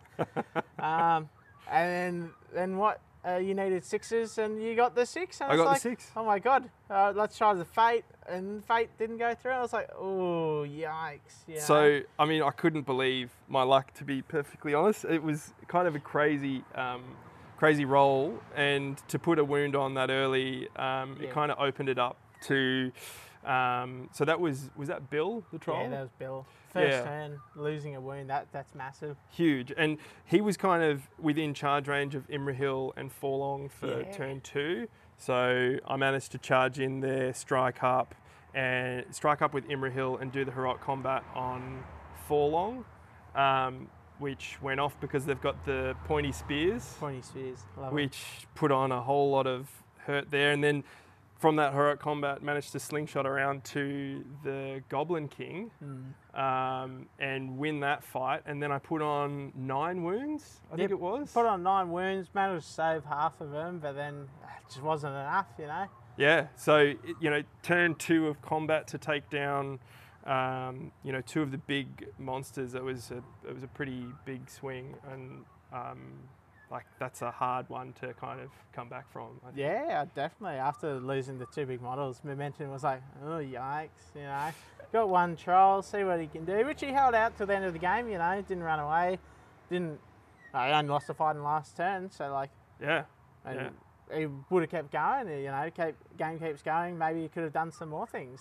But, Yeah, and I think it ultimately, if the two trolls had have been reversed, in terms of Bill and Tom, so the guy that halves fight, if he had have been in that first combat, I probably wouldn't have been as confident to go in with Imrahil because he's got that special rule where he halves the fight with his sneeze. And then halving, you rolled up to a fight value of 9. Yeah. So, well, even halving that, 4.5 technically. Yeah. I won that fight then. Yeah, exactly. So maybe they went base contact, bit of a different deployment from start would have been way better. Yeah, and I think maybe Gollum, because he was out on the flank and he kind of spent most of the game trying to reposition and run away from my cav. Maybe if he had been in the centre, again, there's somebody else that can halve my fight as well. Yeah. That makes it kind of impossible for me to deal with your big, nasty trolls. You won't be able to over the top any of my fight. Yeah, exactly. Even if you roll a 10, half that, I win. Yeah. Yeah, but look, it was a fast and furious game. It was. Thanks for the game, and good luck in the next rounds. Thank you. You too. So, end of round 1, Geordie, talk us through your matchup. You were playing against Jude, and in a grudge, no Matt. Grudge match. Yeah. Here we go. So his Rangers looked really cool. We were fighting, for whatever reason, in Osgiliath. The classic Angmar and Mirkwood meet in the middle that's also way out of the way. Who knows? We've all been there. Yeah. We've all been there. Fighting all over Middle-earth.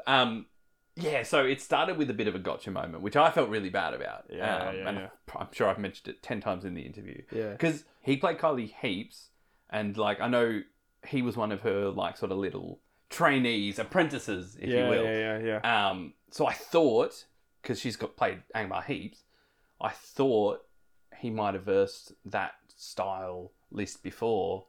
And of course, if Kylie's got a trick, she's going to pull it on you. I thought maybe he had versed it a few times. And you were talking about the compel into combat turn 1. Yeah, sorry, the compel into combat, compelling some rando into Gullivar, and then, of course, heroic combating and proceeding to mince things up. And it was a huge momentum swing. Yeah. I think it was 3 or 4 dead Rangers. Which is big. In turn 1. Sentinel. Turn 1 to come back from that. But it's also just the psychological loss of that as well, of being on the back foot and feeling like you're not in control. Right?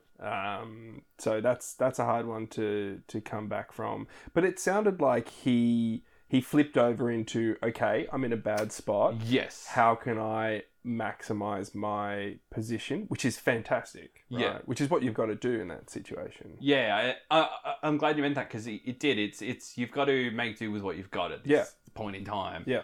Turn 1, he thought, look, I'm safe with his houses. I'm marching, so he can't charge me. Oh wait, he can. Oops. What do we do now? How can we salvage this? Yeah. And Toriel's Warband came in and managed to hold their own for a little while, and as you heard in the interview, it did pretty well. Gullivar just eventually chewed everyone up. It's hard because that list doesn't really have a counter to Gullivar. No. You unless they can remain in cover and avoid him that way. However, they can only do that for so long because Gully can fly directly over the line. Yeah. And get behind them, and once he can see them, he can eat them. Yeah, if we were maybe on a different board, and I think me and Jude were just even saying this before the game, if we were on any other board, I reckon he was just 9 out of 10 to win this. If there was a single forest, I'm like, what can I do? I've got to march, all the way out to you. And I think recently FAQ'd that profiles with monstrous charge that aren't cavalry do still get it in the forest. So there. Which I'm glad they did that, because it's things like cave drakes. And of course, big bad Gully. Yeah. Still inhibited his move speed. Yeah. But he still gets a monstrous charge, which is great. Yeah. So, there's maybe still good. a chance, but if he was able to camp for long enough where I can't compel him, because I need to be within 6 to even compel, which at that point it's moot anyway. Yeah. I reckon he would have had a good shot against me, because if he just shoots and does 2 to 3 wounds to Gully, slows him right down. And with leggy and plenty of might, was a real shot. Yeah, and then you've got to play much more defensively with Gully, which is 200 points doing not a great deal. Probably eating 1 or 2 elves, yeah. Although I will say that, the fact that you had the artifact of unimaginable power on him, pumping him up to defense 7, probably negates some of that shooting threat. Yeah. Right. Like, this was kind of the reason to wear that armor for moments like this, where he can get peppered, or like there's a chance he can get peppered. Yeah. Because Gully just doesn't lose combats, right? Like, that's not his MO. No. He just wins and eats you. Yeah. So shooting is like his nemesis. So Yeah. I guess that's what the defense 7 armor of not Gondolin. Whatever it was called. The called. artifact of unimaginable power. Yeah. Yeah, good stuff. All right, and so Albert, your game 1, how did we go? Game 1 came out of the gates racing away to a 12-0 victory, like you've never heard on this podcast before, dear listener. So we mentioned in the interview, with the scenario being domination, if Anthony had have deployed further back, he could have brought on more goblins from different board edges, threatened a lot of the different objective markers, and really forced me to probably split up my force, which he can then deal with his big heavy hitters and tools like Golem halving fight values and Bert also effectively halving fight values with his sneeze. Yeah, of any of the lists on the day that I can think of, I think he has easily the best shot at one-shotting a full stat Imrahil. 100%. And I knew when he deployed further up, and he had Tom in a position where I could see would very comfortably fit 2 cavalry bases for Forlong and Imrahil. I was like, I only have one chance to pull this off. And it's interesting, I was thinking about it afterwards. Often, I think the difference between a good player and a less than good player is that a good player will often have the momentum and dictate the momentum by taking initiative, right? And the other player is then forced to react. So a lot of the games that I play, I'm reacting. and this was one of the few times where I was like, okay, I have a very clear plan. This is how I'm going to build my momentum, right? So the slingshot of killing Tom and the Goblin King was like a rare moment of clarity where I was like, that is what I need to do in order to shift the tempo in my favor. And so that was a combined heroic combat and heroic strike combination. Yeah. The double down. And so took down Tom, slingshot around into the Goblin King, and I think I put on like 9 wounds. He saved half of them with his blubbery he's got the chunky mass, save. right? Yeah. But it still wasn't enough. Damn. It took him down in one go. What? And so like 2 massive 60 mil base holes, dear listener, which you'll see on the Instagram. I kind of took a cheeky before and after photo of the state of play. And it's very hard to come back from that. Once you lose those 2 hitters. I mean, that would be half his points. Yeah. But also it's like you build lists to have a dynamic, and if his anvil is goblin, then his hammer is those 2. And he didn't have enough of an anvil. So, once the hammer was down, I managed to get out the back and take down the scribe and the goblins. I don't think that we touched on it in the interview, but Anthony had he had started painting his army. He'd painted the goblins, and they were really sick. Right. They're like classic gross goblins. Few buboes, a few skin conditions. Yeah. Oh, it's wretched. But he hadn't got around to finishing off the big boys. So if the little guys are anything to go by, I reckon next time we face off, those big guys are going to look real nice. Oh, that's where he's gone wrong. If the model's not painted, they're not going to roll well. This is the thing. I mean, but yours weren't either. Hold on. I had painted Imrahil on horse because I knew Geordie. My list relies on him performing well, so he had to be painted well. The other guys, not so much. But no, it was a short opening round, and I came away with a 12-0 victory. Now, Here's the problem, Geordie. My plan going into today was to have a wolf pack, right? Yes, and you I had the puppies. I had some beautiful... and this would have bought you all of them, right? I would have had them all. I would have literally had my wolf pack game one. I had, I think they're from Warlord Games. They're historical miniatures, and they're like there's Irish warriors that have like a wolf pack with them. Sick little doggo models. Yeah. And I had them painted up, actually for a Battle Companies league that never really got off in Geelong. And I was, again, going to have a wolf pack in that Battle Company, because that's what you do. But I left them at home, didn't I, Geordie? They were not like half an hour into the trip. Did you go, well, I don't have my dogs today? And what else did I forget? I also forgot the artifact of unimaginable power that you had very kindly given me. True. Which did come into it this game, but may come into it later. Would have given Imrahil essentially fortified spirit. So, you know, the one weakness that he has is magic, and that kind of negates it. So 2 for 2 forgetfulness, and I'd even like packed everything the night before, so there's literally no excuse, for not having those things on the day. So as a result of that, being bitter and twisted, I used my 12 victory points for evil, in the sense that I... Greed. Yeah, greed. That's right. I bought Forlong the Fat a chariot, because... why not? I mean, the horse was getting a bit tired. The horse was getting a bit buckling tired. under the weight. That's right. He needed two horses and a box to carry him into battle. No, but that's terrific. So, what was it? Was the chariot the full 12 or was it 10? I think it was 10. Yeah, 10. Yeah, 10. But still a hefty investment. But I thought, you know, realistically, this is the only time I'm going to have this amount of VPs to sling around at buying something. So get it while it's hot. And just a reminder, dear listener, all VPs spent on the black market do not go to your team score. Yeah. So you contributed a hefty 2 points to your team. Is that right? 2 points, 2 out of 12.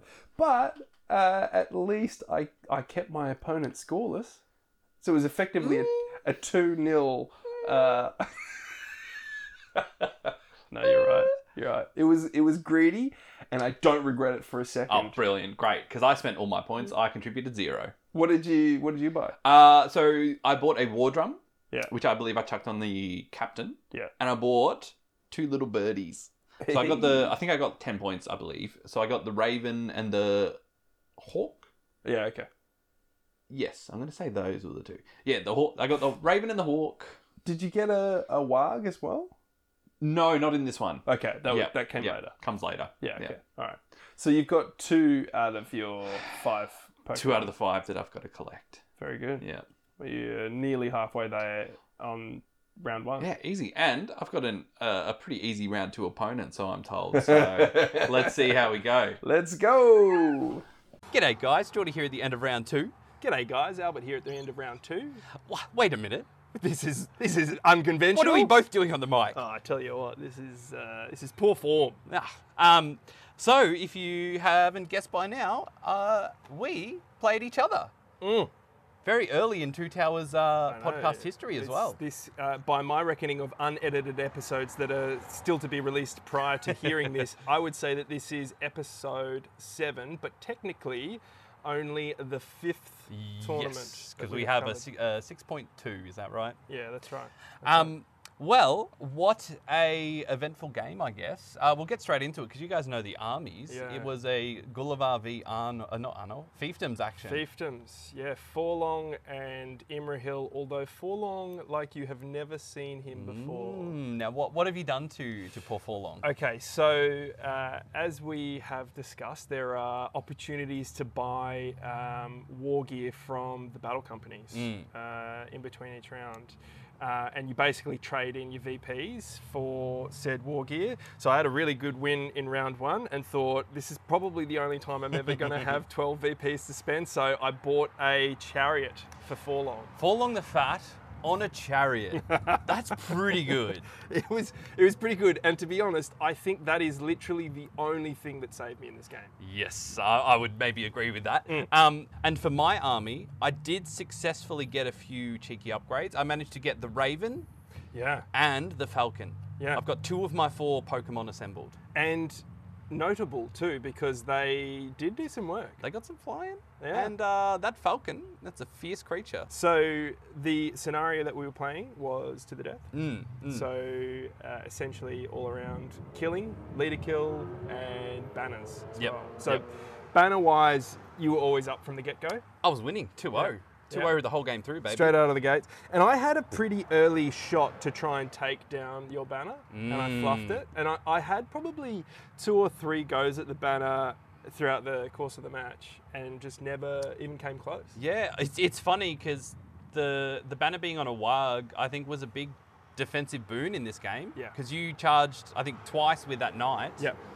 Without the knockdown and without the, Yep. well, I mean, you had the +1, but with only 1 dice, it's very whiffable. Yeah. And I was very good at whiffing it. But the other thing that you bought, which played a big role in the game, was the war drums. Yes, I had I had the cheeky drum and march if I needed.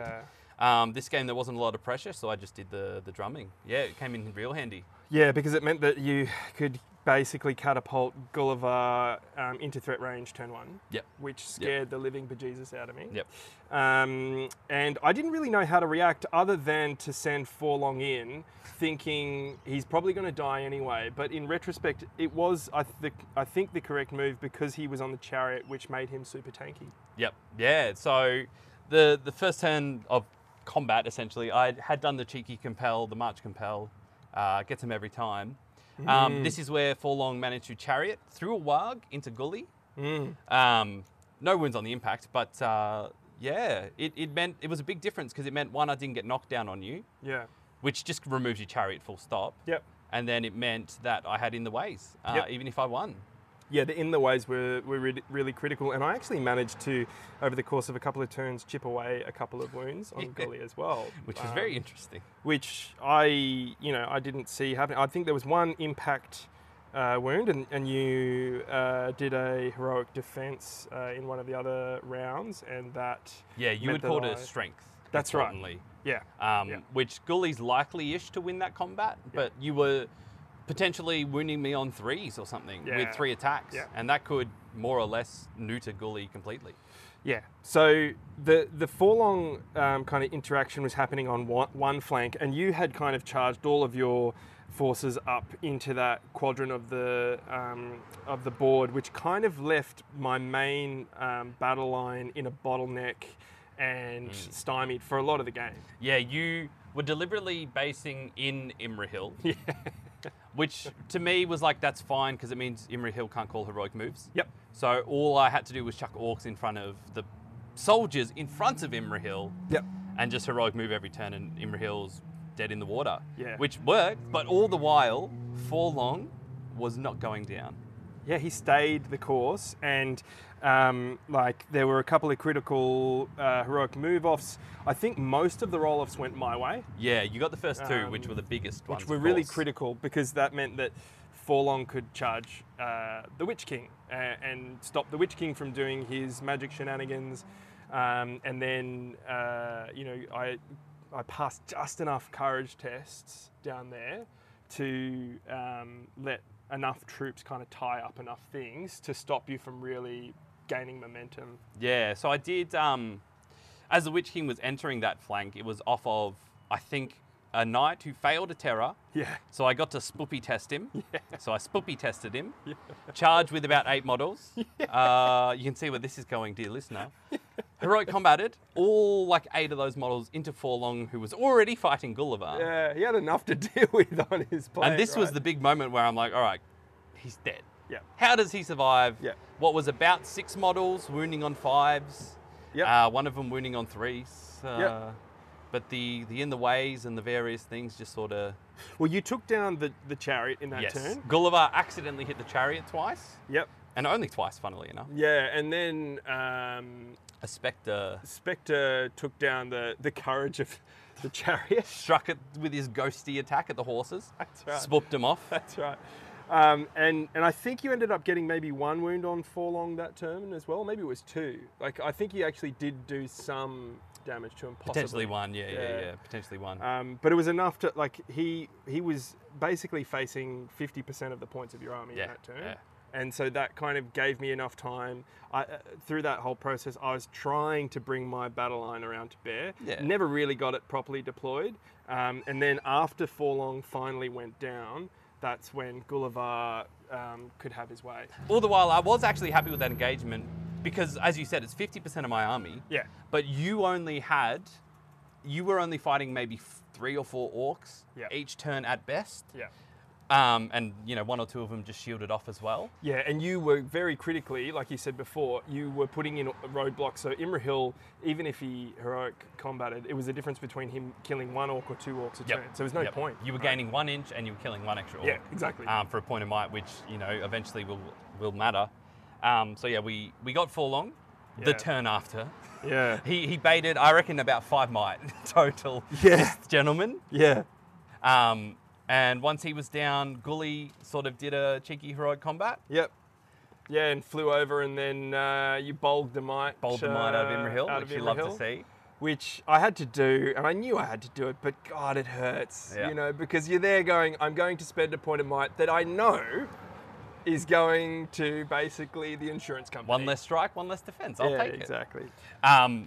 But of course, in true Bolg fashion, I instead charged the model next to him. Yeah, but then what did you do? Well, Jody? it was a knight, and I lined it up as best I could, and I just threw him. I just threw him straight at Imrahil. Yeah. And about 6 or 7 other models as well. It was a good hurl. If nothing else, you get Imrahil off his horse, but also you put 4 or 5 guys on their bums. On their butts, And that kind of really stymied that whole battle line again. And then you finished off Imrahil, I think a couple of turns later. He did take 2 turns of killing. Yeah. I think you may have successfully... I got a heroic defense. Defensed, yeah, that's right. Because I was prone, so I was like, do I strike, do I defense? And I think I made the right call in defending, because you only got 1 wound on that turn. But then he was out of might. Out of might. And prone still, I think. Still prone, yep. Yeah, so he was gone. He was always gone. But all the while, I need to put up orcs in the way to keep it all moving. So it was all kind of going okay. You had, with all my road blocking and all my fidgeting with basing and all that sort of stuff, thrown a few orcs away. You had just gotten the break, and I didn't break you at this point because I had just hero sniped. Right. And the fashion from there is Gulliver just spends 2 or 3 turns, and of course I'll eventually get you whilst. Ideally, his courage holds. It's not horrible, but it's not great, but it should be fine. Yeah. And then... Well, then David came around and said, this is the last round. Last turn. Dice down. Which I think was really unfortunate because if David had have come literally, I would say 2 minutes later, then we would have been into the next round. And you would have broken me. I think for sure. Yep. And that ultimately was the difference in me winning. Yeah. So you had the break. I had the break. I had the leader kill. Leader kill because I left the Witch King chickily on 1 will. And didn't do pre-measuring. Turns out I was in range of a knight. Yeah. It was like exactsies sort of deal. So it was very tight.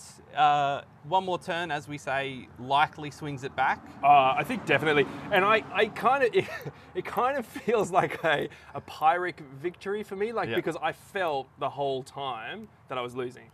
And honestly, if Forlong had have gone down even 1 turn earlier, 100%. it would have meant that that you would have been able to snowball that flank so much faster and then break me, and then it would have been the opposite. Yeah, it would have been like 2 extra might on my side. It would have been, like you said, an extra 3 or 4 wounds that translates to an extra 2 or 3 of my models living instead. Yep. It's definitely the sort of way that it goes though when you've just got that one character who doesn't want to budge, I mean, I think there's a reason why the rules writers didn't give Forlong a chariot. Well, I really enjoyed it. I thought it was hilarious. A war spear with strength 5 on a chariot. Yeah, it's a bit gross. I mean, I'm saying that as if that's something scary where I don't have a strength 8 flying model that's defense 7. But look, dear listener, leading into this, you would have heard that my aim for today was to take my dogs and just buy 2 dogs, right? I forgot the 2 dogs after we had left my place, like after 10 minutes of driving. Yeah, not 2 minutes in, you're like, oh, where are my dogs? No, it was too far. We couldn't do it. So I just switched into OP gamer mode. Instead of getting 2 dogs, I bought a chariot. So I'll suffer for my sins later. And you will have heard I've got 2 of my birds, and I got enough points to scrape together for the dog. So we need to score 8 points next turn to collect all 6 Pokemon. So Whoa. I think we're still in it to win it. Yeah. That's the ultimate aim for the day. So I think we might get there. Yeah, well, on that note, good luck in the final round. We better get back in there. Yeah. And we'll check back in at the end of the day. And look, surprisingly, for the old tournament winner 3-0, all hope rests with Albert. You couldn't pick a more unlikely champion to place your bets on. So watch me fluff this third round. All right, so round 2, Albert. Round 2. Who were you playing against? Oh, a familiar foe. Yeah, friend of the podcast, I think. Friend of the podcast. That's right.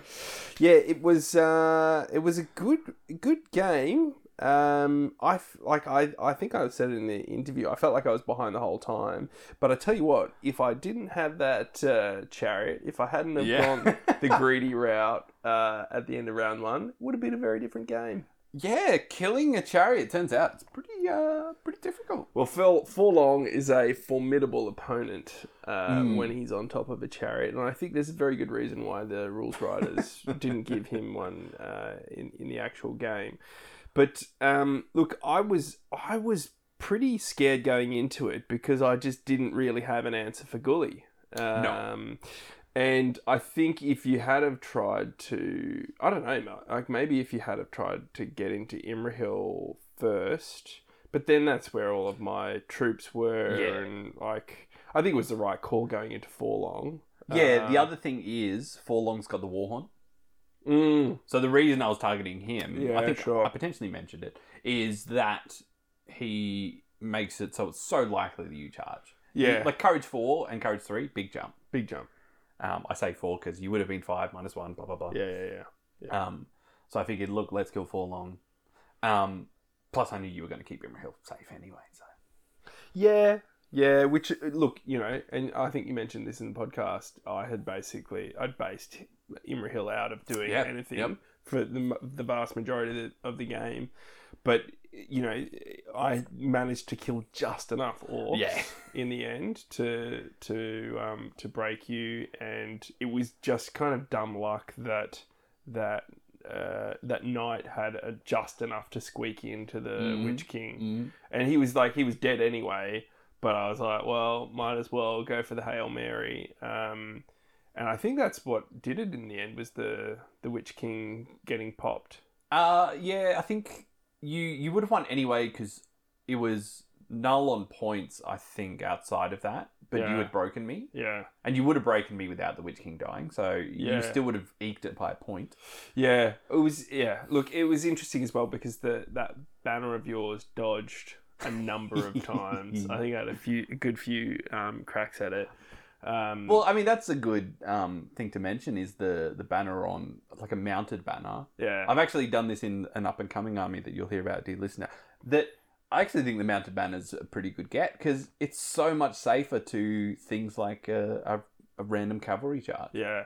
Yeah. I mean, the only thing that it's not as safe to is being manipulated by, like, spectres. Yes, but you can do the self-trap on that. Very true. If you're versing a caster. Very true. If you're versing Angmar with 3 spectres and a Witch King, then less so, but whatever. We'll come to that bridge when we get there. Yeah. No, I think it's a good shout, and having the mobility. I mean, I think you had mentioned it, but if Gully's marching 20 inches up the board, you probably want to have that banner as close behind as possible to support it.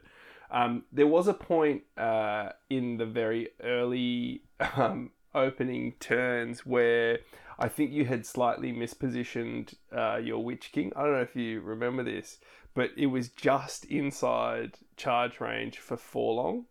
And I was like, hey... Because I was like, man, I would love to go into the Witch King right now and pop him right now. Yeah. But obviously that was not your intent. And so I was left with the decision of going into Gulliver. Right. And I was like, well, I guess I'm going into Gulliver. Yeah, because I'd march everyone up. Yeah, so I just willy-nilly do it. Yeah. Yeah. Obviously, the placement on Gully matters and the placement on the banner mattered. Yeah. And I think the captain too.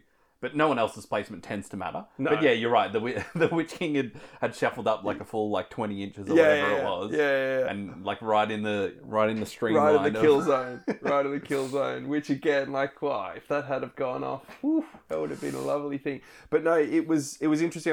I mean, I had never used a chariot before this game. And I still felt like I hadn't really, because I only moved him basically once. Yeah, he got to move 3 inches. Not bad. But he did some real work. So it was a good game. I wish we had had a little bit more time to kind of play it through to its actual conclusion. Even outside of that, I want to mention that this list is really fun. The Angmar list, I should say. It's really fun because you're playing. I've said this off air. You're playing on a timer. You have one big tool, and you have to use that tool quick enough whilst everything else goes. The orcs are always going to die. They're always going to lose because it's 20 orcs versus 400 points of Dol Amroth. Who comes out on top. Yeah.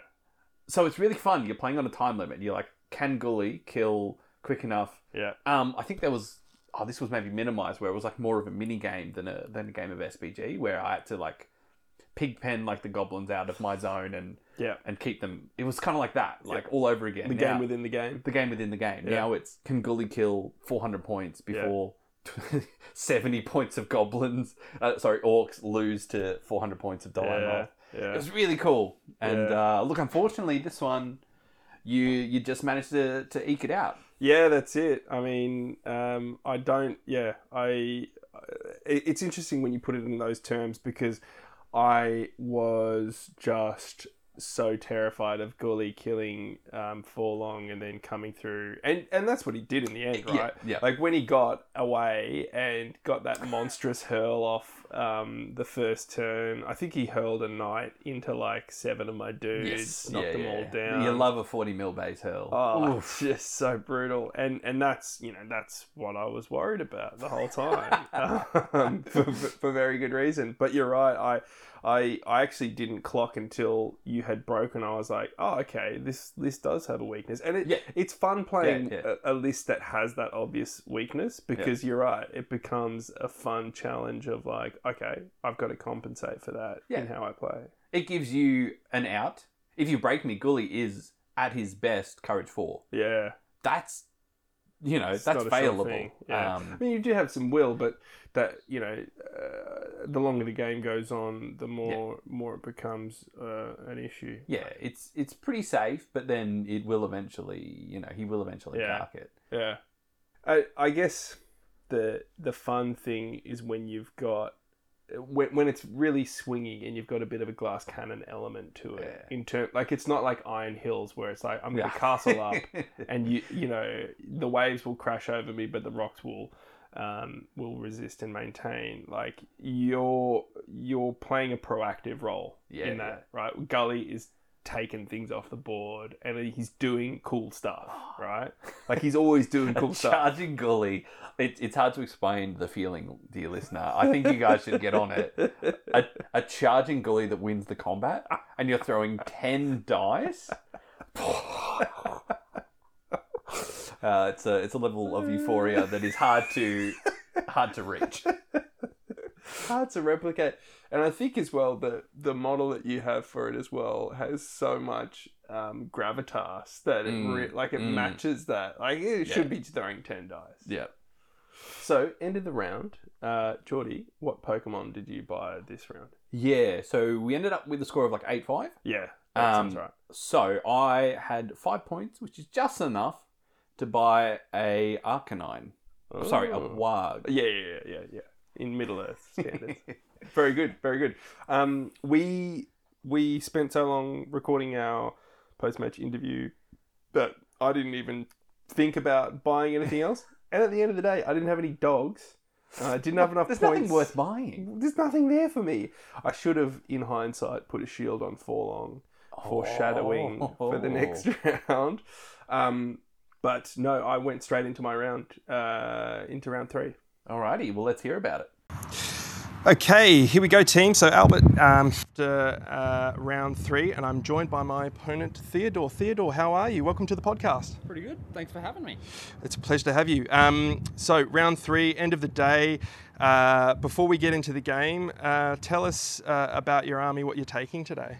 So I've got an alliance of Serpent Horde and Far Harad. I've got Suladan with 2 Serpent Riders, 6 warriors of Harad with bows and spears. One of them was lacking a spear just for points, and 6 Abraham Guard.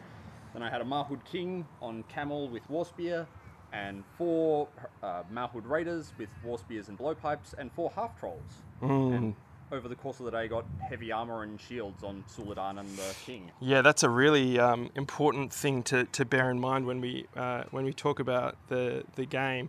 The models that you were running were really beautiful, and a number of them were proxies, 3D prints. Did you want to talk about where the 3D prints came from and why you chose to go with them? So all the Far Harad were done by Kurzluk Minis in their Far South tribes. And Suladan and the Abrakan and the Serpent Riders were all done by Dvale Games. Yeah, they even though they're designed by 2 different miniature groups, they really fit together. I mean, obviously they're from different factions technically, so you can kind of accept some differences, but the aesthetic of them really fits really well, and especially those camel riders. They are beautiful models. I really love them. Yeah, I really love the Far Harad, both the aesthetic and the minis, and it's such a shame that they're so hard to get a hold of the official ones. But yeah. With these proxies coming out, and I've printed them all up myself, just makes these fun armies that are very flavorful much more accessible. Yeah, I totally agree. And I think it's a really good thing for the game that you're able to actually run something for fun without having to, take on a second job to actually afford the originals, right? Before we get onto the game, one last thing. So you mentioned that you 3D printed them yourselves. How long have you been 3D printing minis for yourself? So I started 3D printing middle of lockdown in 2020. I got myself a big FDM printer. But about December of 2020, I bought myself a resin printer, and I've been using it primarily to print minis for D&D and Warhammer. Yeah. How have you found that process? Did you find, first of all, doing the FDM printer, was that a more difficult process than the resin printer, do you think, or about the same? I think they've got different skills that need to be learned. I think I had a harder time with the FDM. But that's also because I had the knowledge from the FDM going into the resin printing. Sure. They have different finickiness. Yeah. Is what I've found. Yeah. I haven't got any experience with the FDM printers, but I know that a lot of people talk about with resin printers, and I've got one myself, the difficulty or the process of cleanup and curing and all of that is like the added on. But personally, I don't find that as such, I don't find that as much of a hassle, because at the end of it, you're left with this beautiful miniature. So yeah, I've definitely found that less hassle than some of the sanding you have to do to try and get an FDM print to look smooth. So I also do a bit of cosplay printing for that, and the amount of sanding to get it smooth looking is and having done a little bit of that kind of sanding just for terrain and that kind of thing, it gets old very quickly. Oh yes. Okay, so on to the game. Before we get into the blow by blow, what did you think going in when you saw the fiefdoms on the other side of the table? I definitely thought that Imrahil was going to be a big problem to deal with. What did you think about Forlong being on a chariot? I was quite pleased to see a chariot. I'm glad you were pleased. I was very disappointed that I hadn't managed to earn myself a chariot over the course of the day. Yeah. Definitely made him a lot harder to deal with. Yeah. But it was a lot of fun. Don't see enough chariots in these games. Yeah. Hoping to see some more. Yeah, it was a really nice bonus, and this is the first time that I had run a chariot, so I was kind of still figuring out how they actually operate. So I found it really fun, and I'm glad to hear that you did as well. So onto deployment. The scenario we were playing was Clash by Moonlight. Clash by Moonlight. So hero kills, break, and leader kill. Is that right? Yes. I think that's it. Yes. Yep. So opening deployment, we deployed 12 inches on. What did you think of the board and kind of your setup? What were you thinking going into it? I definitely saw there was a lot of choke points that could be held and manipulated with a bunch of woods and ruins around. I was a bit apprehensive about having to deal with a proper formation of pikes. Which I don't think I ever really got my pike block running. I kind of scrambled my lines a little bit by trying to, when the lines did meet, I was kind of trying too hard to cover my flank, which meant that the formation fell apart pretty quickly. But I think your two heroes were still standing at the end. I think the purchase of the heavy armor and the shield were very smart purchases.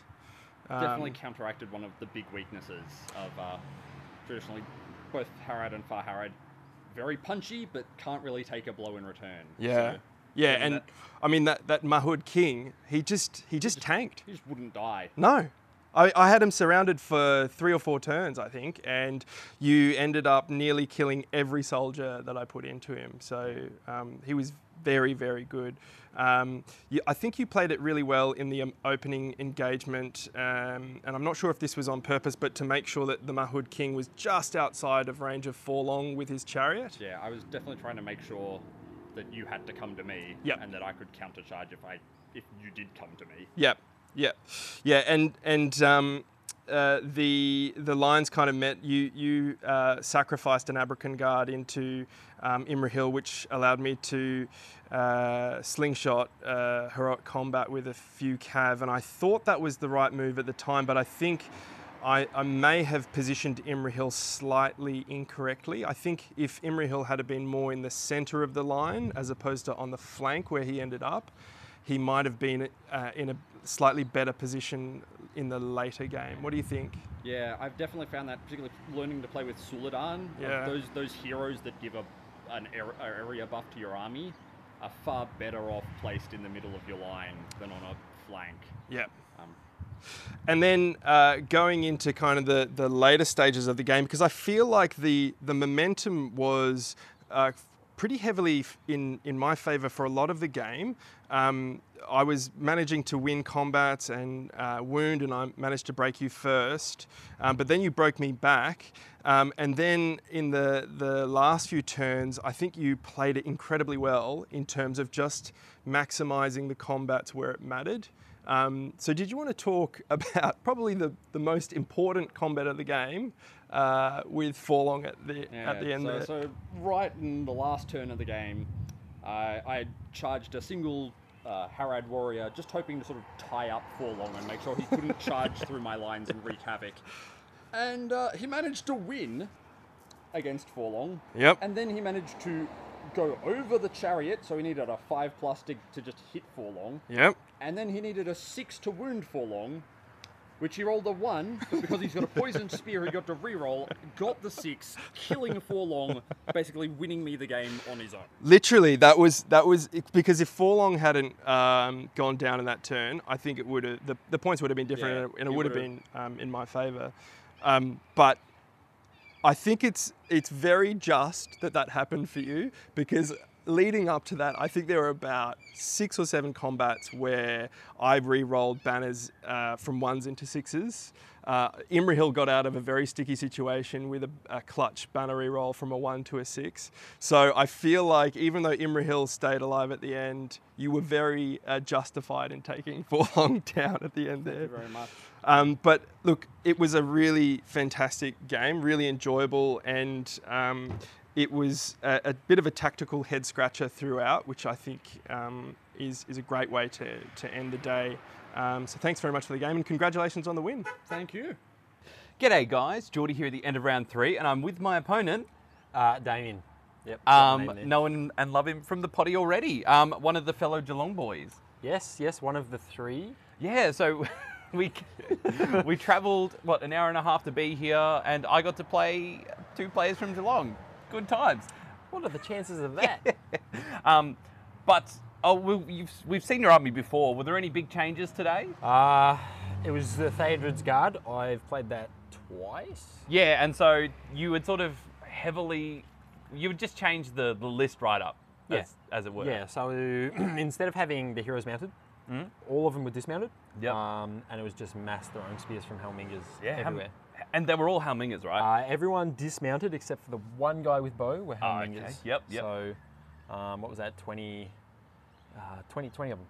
20 Helmingers. 20 Helmingers, all throwing spears. Yeah. It's pretty sweet. We'll a really quick recap of the game though. There's not a lot to mention. We got night fighting, Clash by Moonlight. Yeah, yes. Yeah. And I basically just managed to get Gullivar onto a wing through a compel. Yeah. And proceeded to chomp. I hit every model I could behind that to prevent your throwing spears. Correct, yeah. It quickly unfolded. How did it go? Well, outside of you just marching up the board like 3/4, which was not fun. I had the option of a 22-inch move with Gullivar. Yeah. Let's just point that out. Yep. Yeah. So I kind of knew that was coming, but I had priority, so I couldn't really prepare for it. Yep. But it kind of just devolved into who could roll higher than a 2, which was not me. Elfhelm held out for a little while. Yeah. He actually won. He beat Gully in a combat, once. yeah. Gullivar Shielded lost him off. he fluffed a couple rolls actually. Yeah, Gullivar fluffed a couple, but he was sort of lucky. I was fighting under my banner, and I got a very good engagement on some Helmingers, and I reckon I killed, 12 modders before the bulk of your army got there? Something like that. I think I killed one warg. You killed a warg straight away, an and that orc, was it. and then you killed a puppy. Yeah. Jesus Christ. Second for the day. Wow. Well, you got to do what you got to do. Sadistic, mate. Jesus. But luckily, dear listener, we have something way more exciting to talk about. It is. Now, many viewers of Zorpazorp may know there is a certain Rohan hero that is missing a certain war gear option. Damien, do you want to tell me all about it? Well, in the movies you see him. He's got a certain animal between his legs.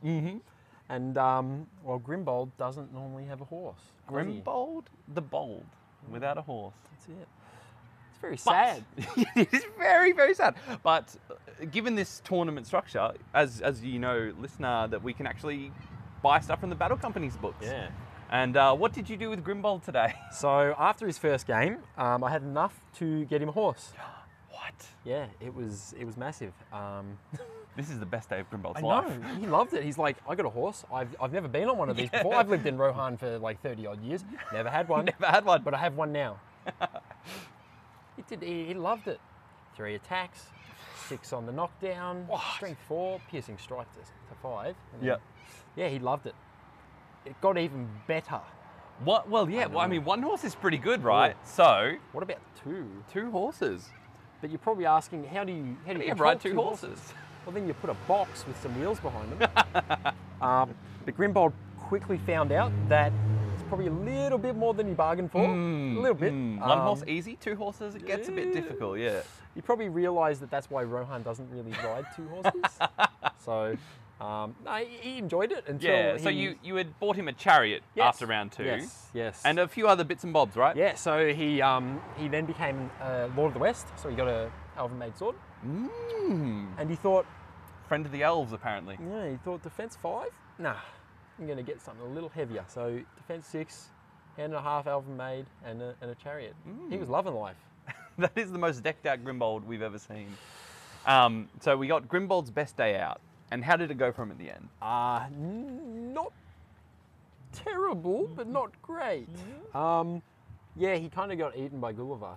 Yeah, but before, I guess, he only got a little bit eaten though, right? Yes. Every other hero, Gulliver's dealt 6 to 7 wounds. Now, you did something pretty cool, actually. Yeah, so Grimbold, unfortunately, is strength 4. Yeah, Should be which is 5. crazy. But he has the axe so he can piercing strike. Yep. So that'll put him up to 5. But he also has heroic strength. So I've called a heroic combat with Gulliver. Yeah. In a very close charge range of one Grimbold. Yes.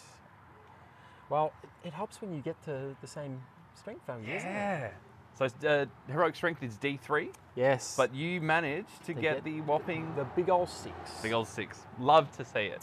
So Grimbold is rocking strength 8. Yes.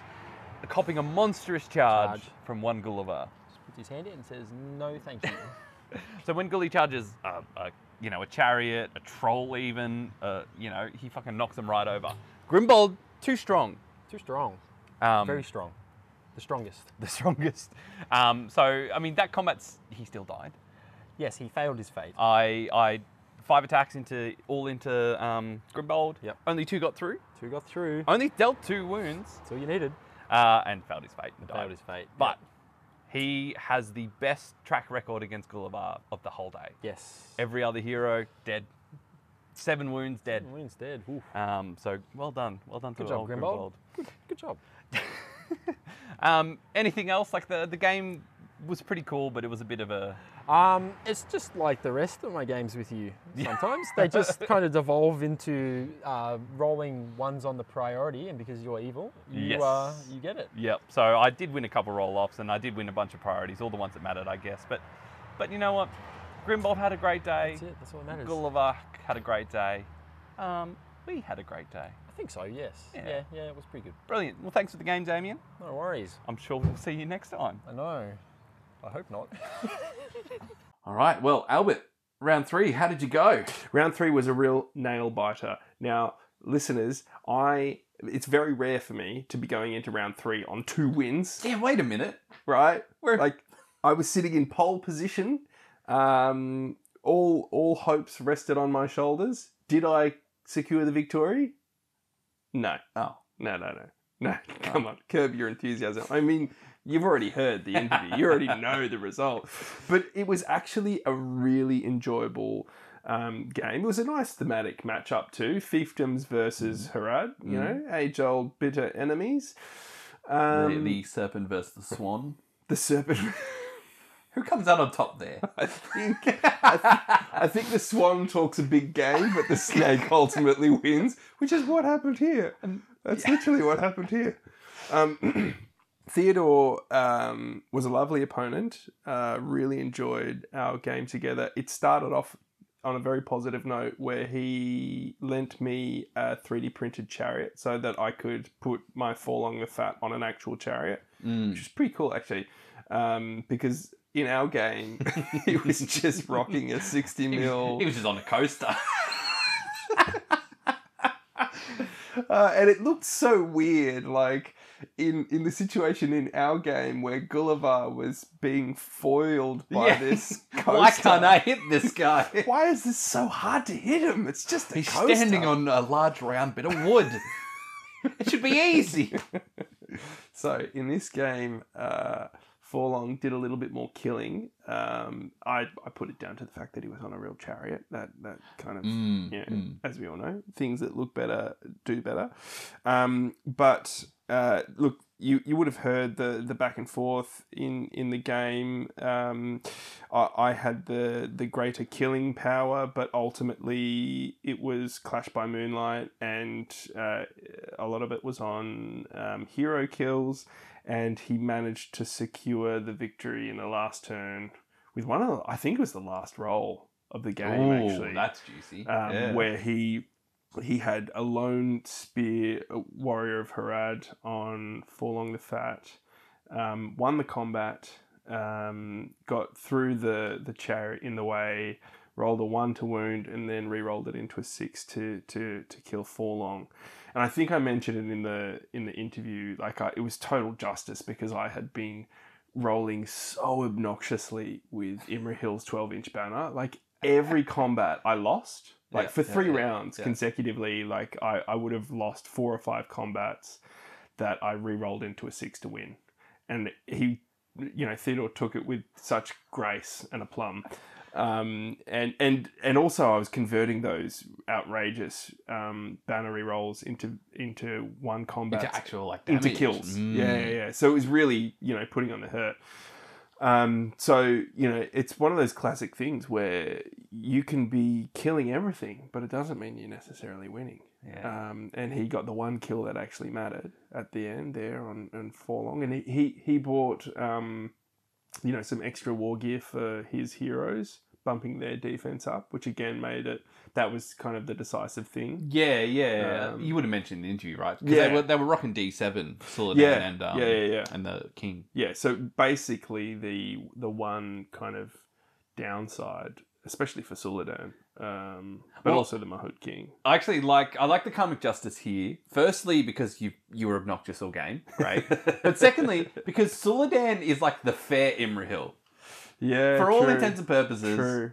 He's got the 6-inch banner. Yeah. Now that's fair. That's as fair. Big as any banner needs to be in the game. He comes with a plethora of weaknesses. Yeah. Caps at 5/5, defense 5, 1 fate. What's Imrahil? Does he have one fate or no, just 3? 3. Fight 5 or is he? Oh no. Fight 6. Defense 5? No. Yes, Imrahil is a little bit broken. I really enjoyed playing, but I'll bet you did. I don't think anyone else enjoyed it very much. But no, it was a really enjoyable. Like, often, and this has come up in the podcast in the past, where I really enjoy a casual third game to a tournament, but that's generally because I'm coming off the back of a couple of losses. So there's you got no skin in the game. Yeah. Yep. Whereas this was very much a tactical head scratcher, and it was really enjoyable because when you have an opponent across the other side of the table that is like they're playing to their best ability, but they're playing very fairly, and you both know that there's a lot on the line. Like that's a really great game to play, as opposed to it being at the end of the day and people's kind of nerves are fraying or whatever, and communication breakdown. Like that's like the worst case scenario, right? Whereas this was kind of the best case scenario. Or you're at the top table and it's a good game, but the other players may be a little too stringent, or maybe like a little too pedantic, or maybe just like taking inches that aren't there. And you're like, well, you don't want to be the bad guy and say, wait a minute, you're 11 inches away. Why are you charging me? Blah, blah, blah. Anyway, yes, I feel you. It wasn't that. It was the opposite of that. And I'm so glad that it was, because I had a fantastic time, and I have never been so happy to lose. In all honesty, like I walked away from that game feeling like I had played the to my best ability throughout the day, and like that's all that you can really hope for at the end of the day. Yeah, how good. It's good. What about your game? Yeah, so I travel all the way to Melbourne to play in a Melbourne tournament, only to verse 2 Geelong opponents, but that's okay. Mixing it up. Yep.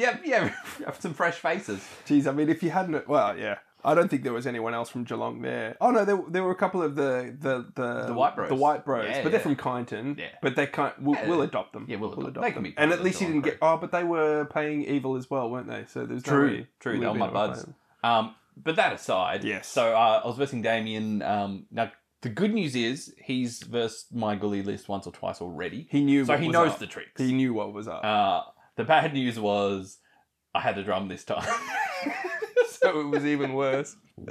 So turn 1, Gully can move like 22 inches, I think. It's something obnoxious. Oh, and I can get the compel, so it's like 25. So Damo deployed 25 inches away from Gully.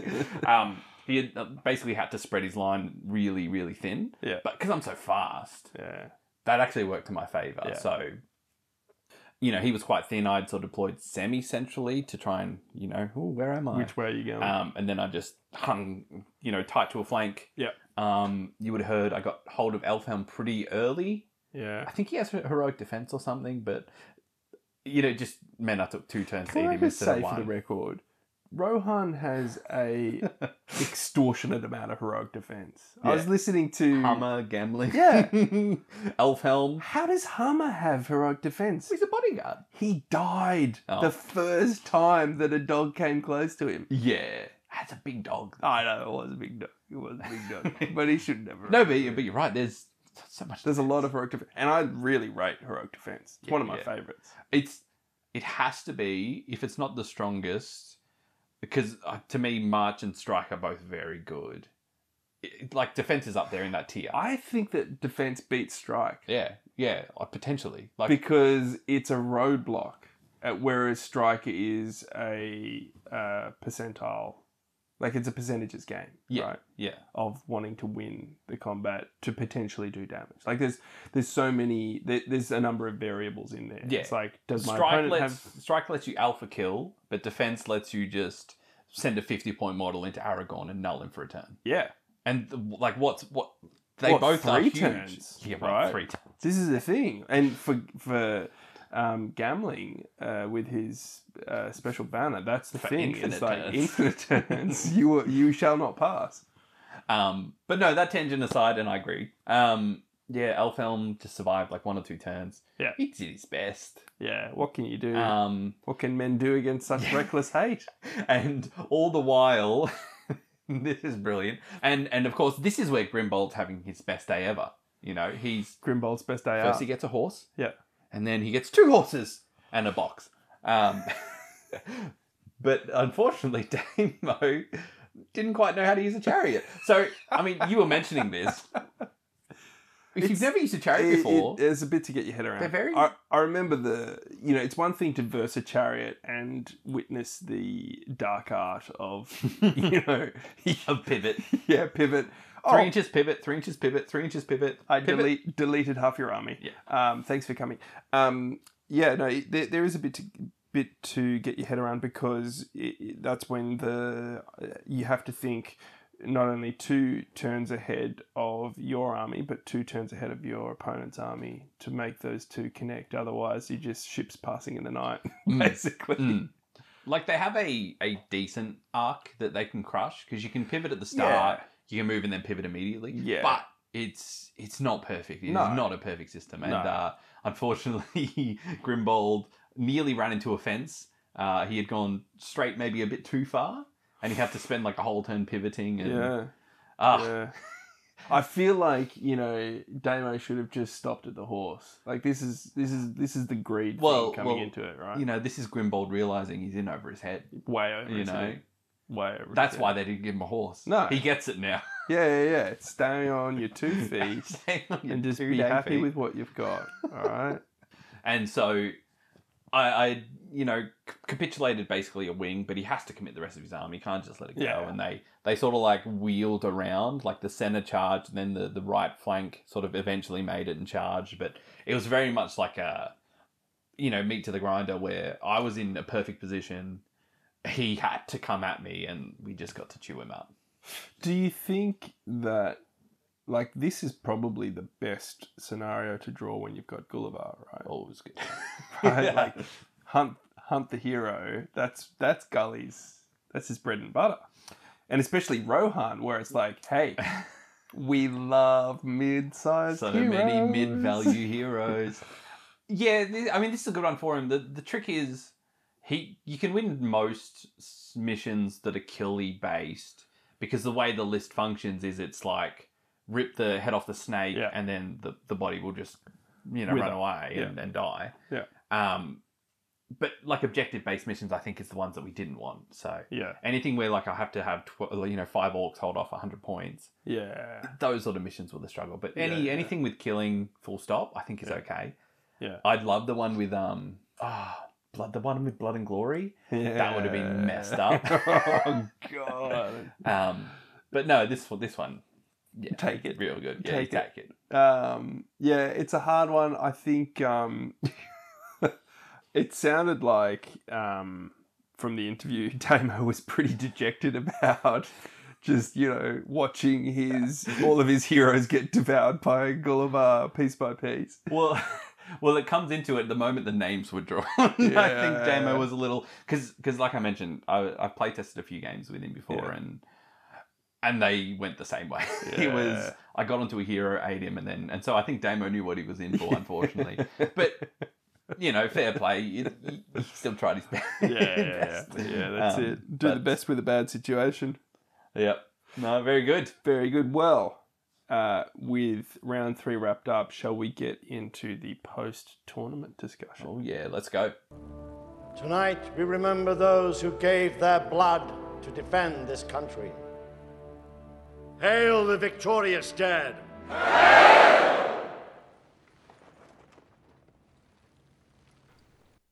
Welcome back, dear listener. We're in the post-tournament discussion. The awards, there were a few awards that got handed out, although I must say, I've never found it so difficult to understand who was the actual winner on the day. Because there's a few things going. First of all, team-based. So then we win as a team, lose as a team. So look, on that note, teams... Who actually won the day? Maybe good one, but who knows? Who knows? I mean, the records are a little bit literally we know, but no, it was a minor win to good. I think they had taken one nudge into the Anduin plane, and Evil, of course, had. It certainly wasn't like a steamroll to victory. No. Like next stop, Blackgate. Here we go, boys. It was very much like.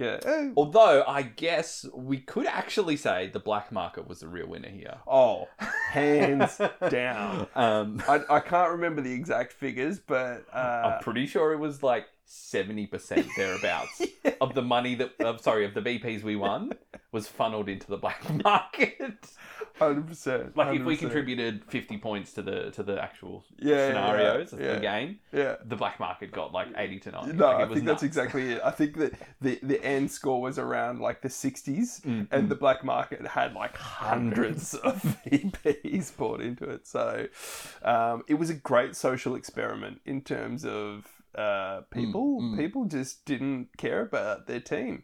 I knew full well going into the day I was giving $0 to my team. That's right, because we didn't touch on it in the previous section, but you spent the VPs from when you played Damo in round 3 on buying. So there's no further games. There's no reason. To spend more points. There's no reason. But yes, I spent my 12 VPs from the last game to buy a Drake. Okay. Sorry, a Charmander and a puppy or a Growlithe. Yeah. Cool. So I did get all 5 of my extra Pokemon. I started with the Ghastly and then caught the rest. Yeah. Nailed it. You achieved your objective. I got my objective, and I gave 0 points to my team, which is really good. They didn't need it anyway. What would be interesting actually is if we had have gone back through the points and seen like if you hadn't have bought those last 2 Pokemon, if it would have tipped the balance. Might have. Because it was actually close. It wasn't too far up between. But no, so Good took the win. Just. Yes. But then there were individual prizes, I believe. Yeah, I think there was a most contribution for good and evil. Yeah. And then there was like most epic moment, which is where my Pokemon should have come to shine. But it was a crowd based, a popularity contest over here. Yeah. I can't even remember who won. It wasn't even that significant, to be honest. It wasn't as good as catching 6 Pokemon, I'll tell you that. I feel like people were coming to the Pokemon a little bit cold. They didn't know what was happening. Yeah, maybe they just didn't get it. They didn't understand. But now, perhaps, dear listeners, you have understood the journey, the momentous undertaking. I mean, I just wanted to be the very best, like no one ever was. and you can walk away with your head held high in the Pride, knowing that you nailed it. You bloody nailed it, which is fantastic. So I think that was it for the awards, formally. The tournament. Yes. However, well, there's one more award. There is one more award, and perhaps the most important award, at least in the eyes of the beholders of this podcast / Geordie and I. No one else cares.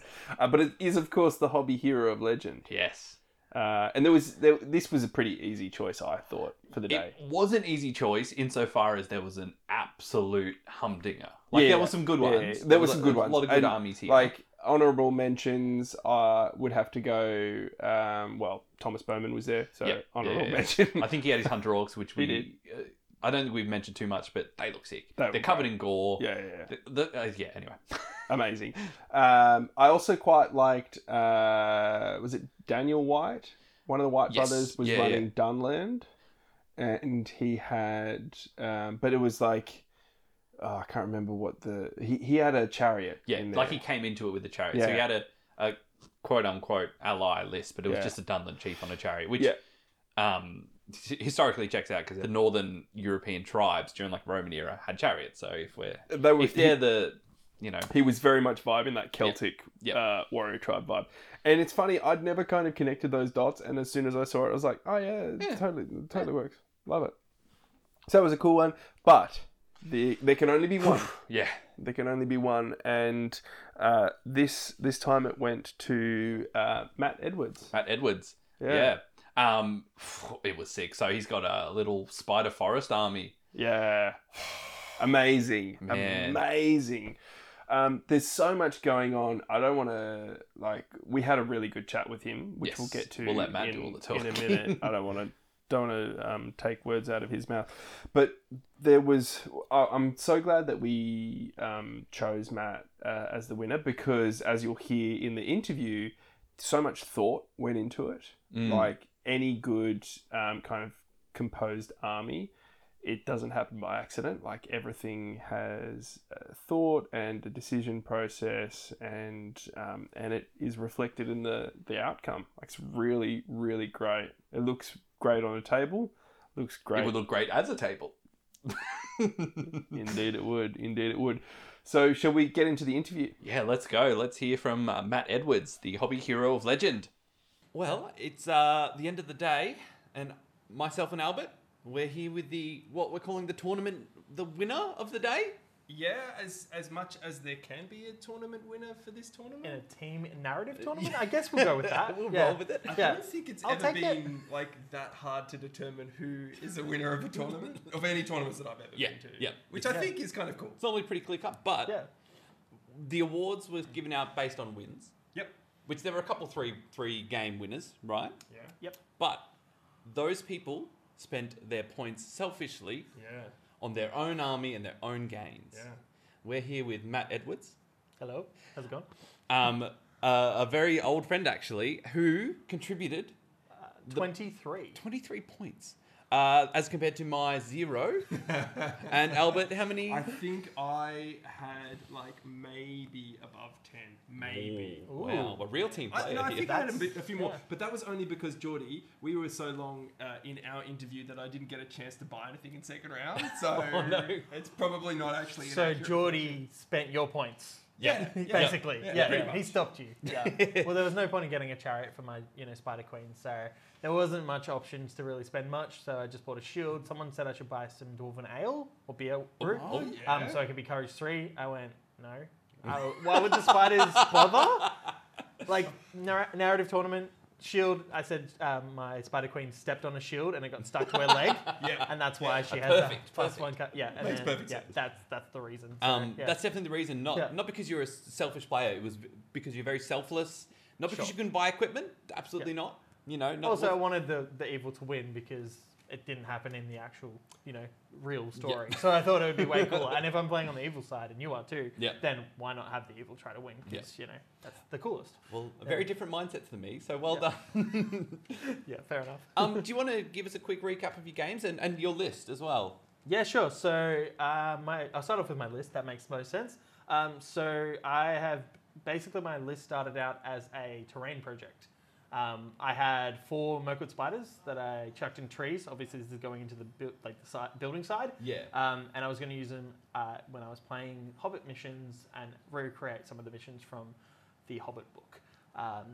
Which I thought was pretty cool. And then I decided, what a waste of these awesome spiders. Let's build an army. And so the army became the Spider Queen, obviously. And the great thing about the Mirkwood, Dark Denizens of Mirkwood, I should say, army bonus is you can run spiders without any other characters. So you can run warbands. So I was running 6 warbands. I ran it with 12 when I was practicing, and it was just stupid. 8 or 9. And it was really dumb. And so I decided I would change it to 6. And so it was Spider Queen, 2 giant spiders, a Mirkwood spider, 2 warbands of 4 Mirkwood spiders, and then 2 warbands of 2 Mirkwood spiders. So I could counter deploy like crazy, which was really handy. And my deployment zone doesn't have much room to fit all the spiders, as you can imagine. So 60 mil bases, so that was 17 models with 60 mil bases, and 3 models with 40 mil bases, and then the Spider Queen has a rule where, ability, I should say, where I can spend will at any point during her movement to be able to spawn within 3 inches of her. And so after that, I use the will to do that, which is really, really fun and can mean that they can charge as well. Which is really cool. Badass little broodlings, so the first game I versed a gentleman called Sam, who was a delight to play against, and he was taking his Gondor force, which was really quite fun. It was a mission that kind of helped me out a little bit because it was objective based. So with the 5 objectives, I had a spider just hiding behind a wall and just held it. And you're just so fast you could just jump between them. Yeah, pretty much.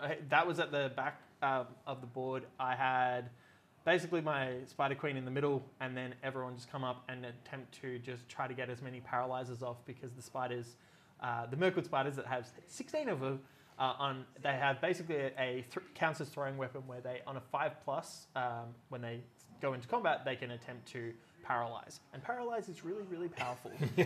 Especially when you're a strength 5 spider with rerolls to 1 and you move 10 inches.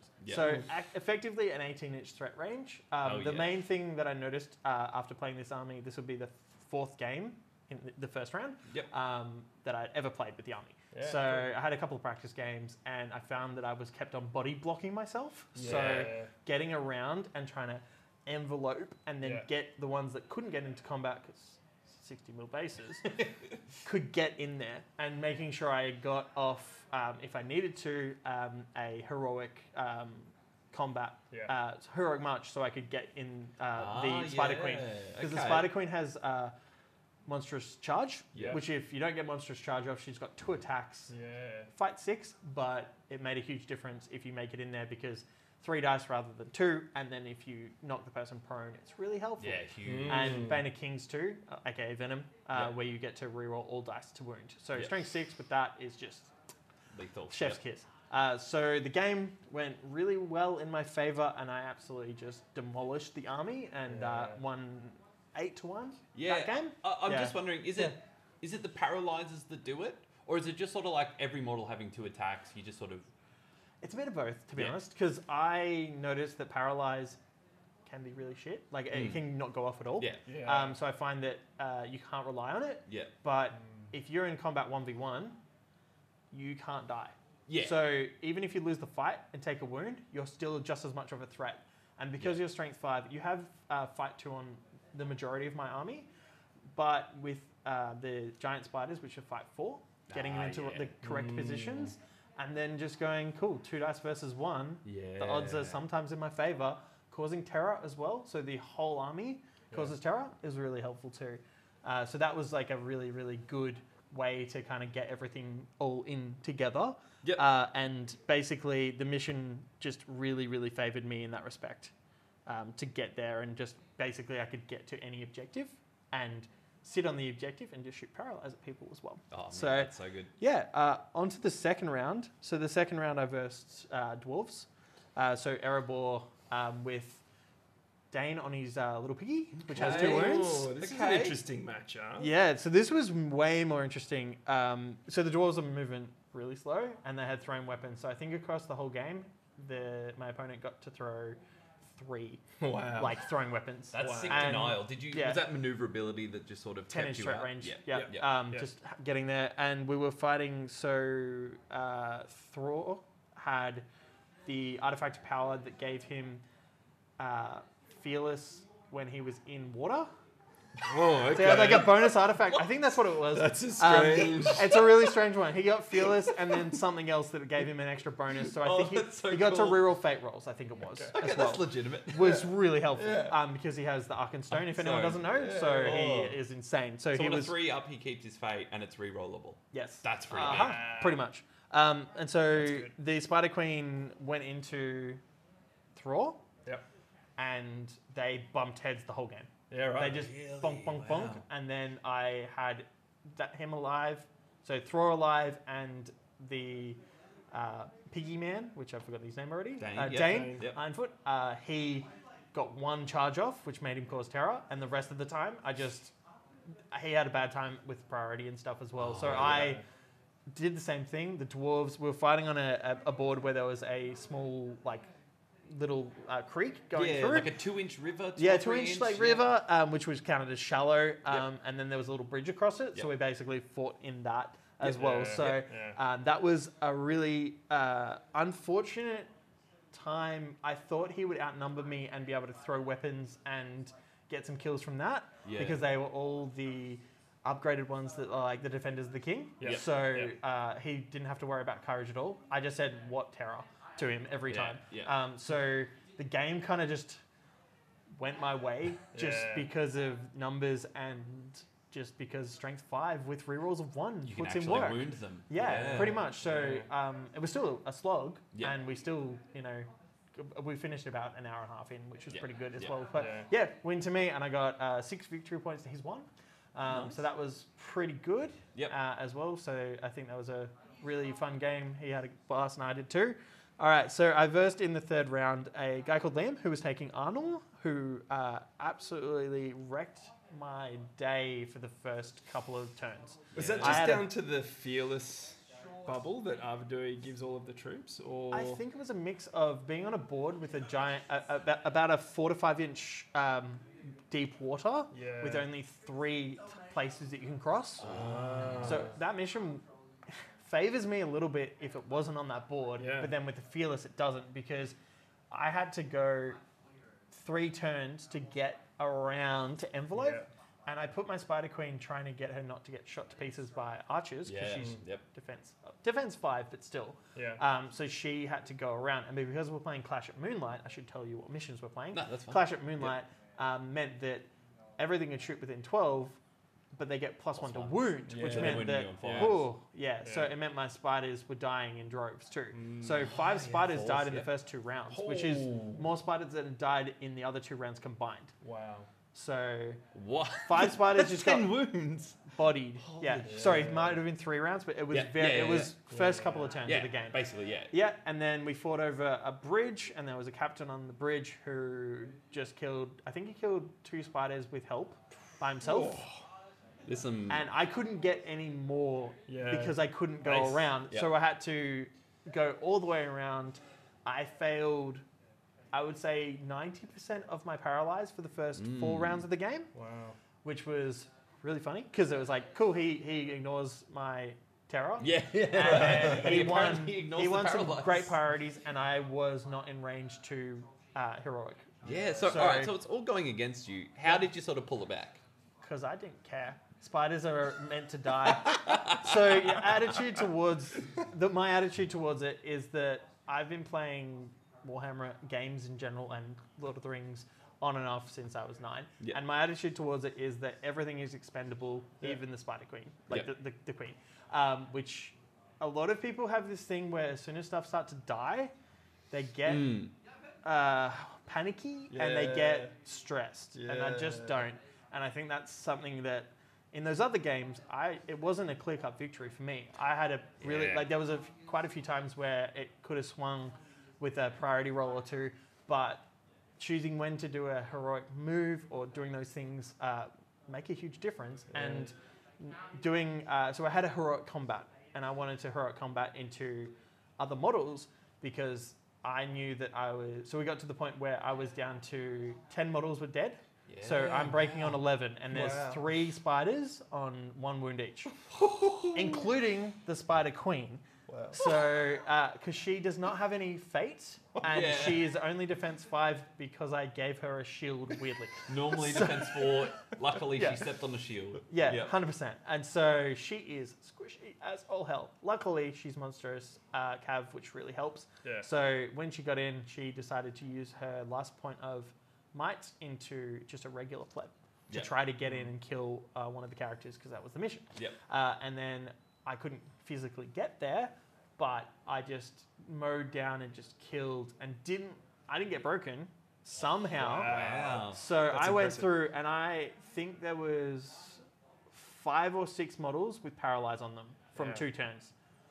That's all right. So the luck sort of swang backwards. It was because you can roll at the end of the fight phase on a 6, you get rid of the paralyze. Yeah. And so Liam failed all of his, even for his other character as well, which was really rough. So I kind of just went dead, because I get 4 dice, 5s re-rolling. Yeah. Strength 5 re-rolling, and he was only defense 6. So I'm 5s on 4 dice with rerolls of 1. It's gonna happen. Yeah.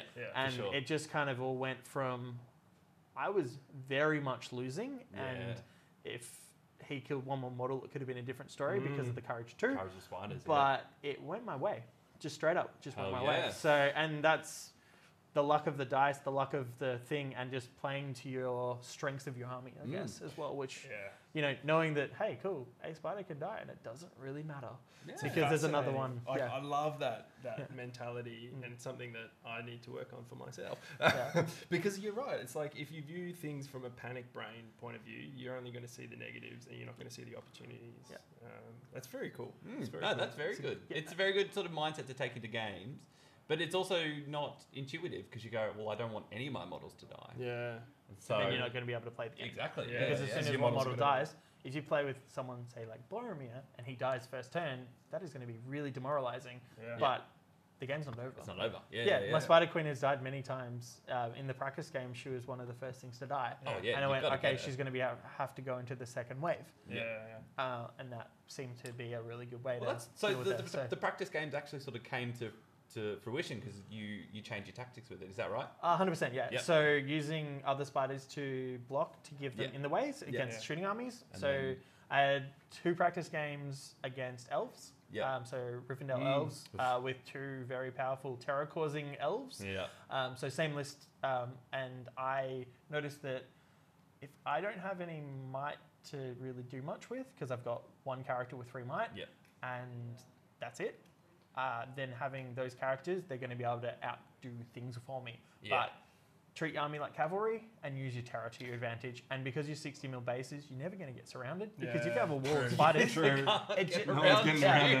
so you might have noticed if you saw any of the games that I had no one get behind me at all. I did have 3 cavalry in the first round of Gondor that I just didn't care about, because I could just I paralyzed 1, and then the other 2 I just charged, and they were just on the ground going like, cool, they're dead. They might as well not have been cavalry at that point. Because we've talked about like frontage mildly in our potty before, and a normal model's a 1 inch frontage. What's Less the 60 mil? Yes, 60 mil is 2.5 to 3 inches wide. Yeah, it's got to be about 3 inches, right? Yeah, and then you've got to remember that everything has a control zone of 1 inch. Exactly. So you're effectively 3 spiders is a 9-inch control zone. Bigger. It's more like 15. Yeah, realistically. And you spread them. Yep. Yeah. Oh my god. So, but I didn't need to spread them because I had so many. So 17 bases of 60 mil pieces. If you work out the maths, it's going to cover the whole board. Yeah. How brilliant. Yeah. It was by accident too. So it was literally because I think they look awesome, and I chucked my models into trees because that was the whole terrain thing. So the end point of the game was just get to the 25%, just clean house and just get rid of all the rest of the models. Good. And it was really fun. It very much felt really swingy, so it didn't feel like I was just destroying, because as soon as I break, it's all over. Because Courage 2, rolling 8 on 2 dice is not fun. Not fun at all. So, and I thought my games were all going to go really quick. That went to about 10 minutes left of the round because of like tactical decisions, and Liam had to keep everything within 6 inches to get the Fearless Bubble and the banner that he had as well. So there'd be a couple turns of manoeuvring. And also like a 6-up, essentially like a Feel No Pain, like a negation as Malbeth, well. Malbeth would have been Malbeth lifted pretty heavy. Work. Saved him a couple of times. He almost got on 3 dice. He rolled 2 5s and then a 4. I felt bad. Like that was so close. He deserved so it. close. Yeah, that one warrior definitely deserved to live. And I guess I want to fixate on like they're saying that it was pretty fun games, right? Like that list you took, it looks super fun. Yeah. In writing, did it sort of play out like that way? As in for my opponent or myself or both? Like just for you, just having like 20 paralyzed shootings or 20 very fast models that are glass cannony. I felt like I was going into those games, and I think I told you at the start before we started playing that I'd be happy to win one game. Yeah. So going into it, I expected to either be shot off the board or just outfought by, say, an Aragon or a Boromir or something like that. But what kind of turned out was that it was really fun to play because it's a challenge to maneuver because you can block yourself and then you can stop yourself from being able to back away and you can just get into awkward positions where you get surrounded because terror is only so good as if I'm versing things that have courage 4, 6s is pretty decent or fearless. So I felt like it was going to be a really fun army to play a couple of games of and then when I had my 3 practice games, which is pretty low, but that's just how it goes. I felt like the army was just so different and unique to anything else that I've ever played in Lord of the Rings. I've played a lot of different armies and against a lot of different armies, and I felt like it was one of those ones that played exactly like you expect spiders to play. Really, really, like, because they're 2 wins each, so they're tanky, but they're squishy. So you can cut off their legs and stuff. Like they get wrecked, and then once you do enough damage to them, they just yeet away. They just go, we're legging it. Yeah, like they're out. So I think that was the thing that they played in the theme that I wanted. That was the reason why, part of the reason why I said I'm not going to spend any of my points because the only thing I could think of that was funny, which is what I'm all about, is I got a shield because I stepped on it. And that's the way that I think, cool, Spider's going to rock up and just eat all the things. And that was the story that I kind of came up with for my little spiel as well. So that I would say most fun army I've ever played for Lord of the Rings. Wicked. And That's cool. that is after playing since I was 9 or 10. And I'm like 34, 33. I don't even know. That's pretty cool to have played the game for so long and still find something so fundamentally new and enjoyable about it. Like, that says a lot. It's the best game system, I think, for balance and for... You don't have to roll for charging, and you don't have a armor save. Other games that I play every game you could think of. I've played it, or will play it, or play it. Have played it before, and I find that this is the most. There's no getting trashed by someone because every duel feels epic. So when you're 1v1ing someone, or 2v1ing, or whatever it is, or doing a heroic combat where you fight someone and then kill them and then go into somebody else, feels in theme. And like I love Lord of the Rings and The Hobbit and Silmarillion and all the fun things, like everything Tolkien froth for. So I think that it's just the best. Like it's the coolest in my opinion. So I think that an army that fits the theme and isn't just Ents where you've got 3 models at 500 points or 4 models, if that, or Eagles where you're stuck doing the same. Having the ability and having the lack of heroes just really is fun, and cool. it's another puzzle to solve essentially. I think is the best way to look at it. I think you're right. Unique is probably the right word, but unique you've got a lot to work with. Like you were saying, Ents. There's not a lot to work with. They're unique, but you've got 3 models. Eagles, same thing. So that's really cool. So I think that covers the tournament experience. But congratulations again. Yes, congratulations. Win. I was not expecting it, and I'm pretty happy with how that went. So I got a nice little certificate and a little badge too. So Speaking of certificates, we have a certificate, not physically with us here today because we're not that organised here at the Two Towers Podcast. But sounds like David. I definitely have it printed at home. Yes, we have the certificate. We can probably bring it to Minimise. Put it on the bar. Guess I'm going to Minimise. I was anyway, but sure. But congratulations on winning our own in-house award of Hobby Hero of Legend because the spiders look amazing.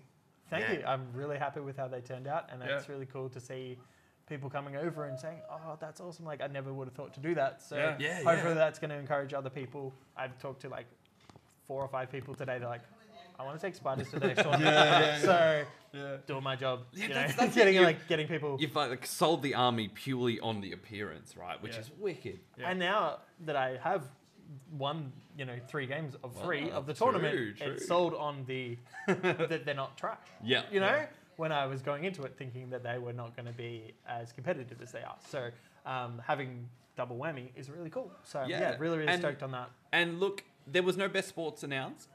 Having not played you, I am also going to award you best sportsmanship. So you got the trifecta. It's a clean sweep. Yeah, That is a clean sweep. Clean sweep. I'll take it.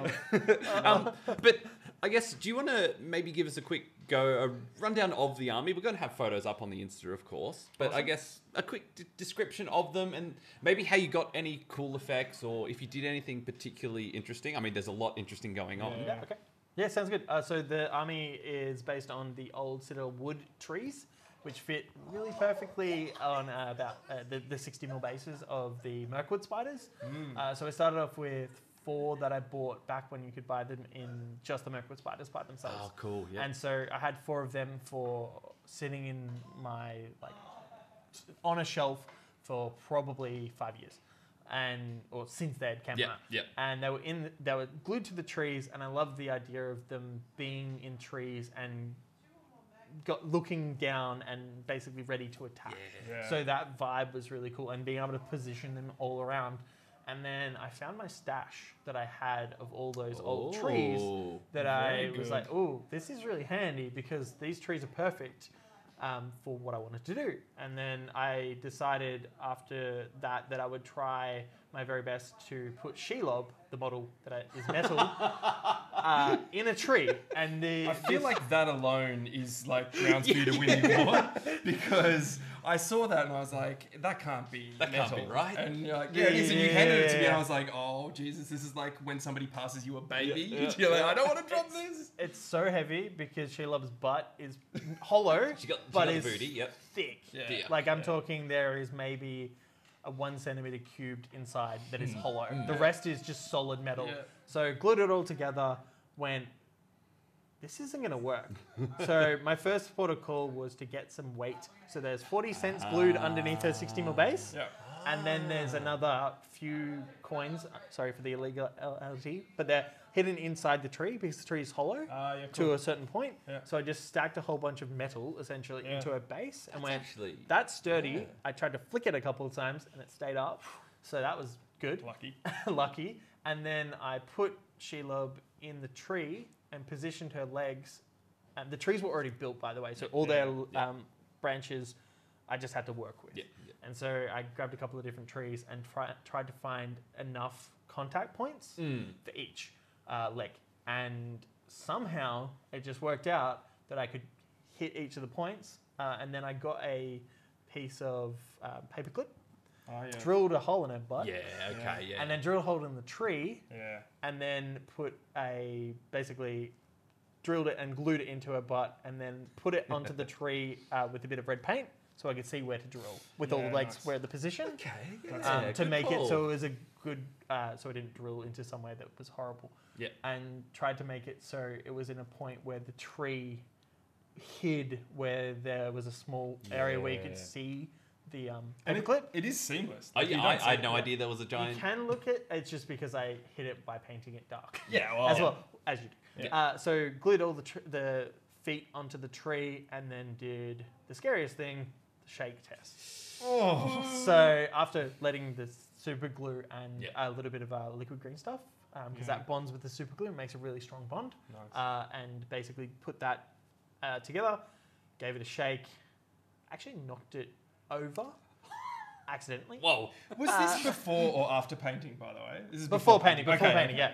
okay. So yeah, and then the painting side. So that was the hardest one, and the other ones just were really easy because the Mirkwood spiders are fine cast. Yep. So you can move their legs quite a lot. Right. So positioning 2 to 4, and then having some of them like they're coming out and attacking you was really helpful, and putting them into different positions. So there's one that's almost vertical, going down, and then other ones that were kind of just scurrying, and having a few just on various parts of Age of Sigmar scatter terrain, and then hatching trees so they're on awkward angles and stuff to make them look skittery, essentially. I guess that would be the word. I'm glad you pointed that out, because that's actually my favourite part of your list, was you had a couple on the ground, had a couple in different parts of the tree, some were in the branches, some were like halfway, and I just thought that was really cool. It adds so much dynamicness. That's not a Dynamism. word. Dynamism. Yeah, so it's the rule of having, so if you have a big monster or you have various different things, you want to have different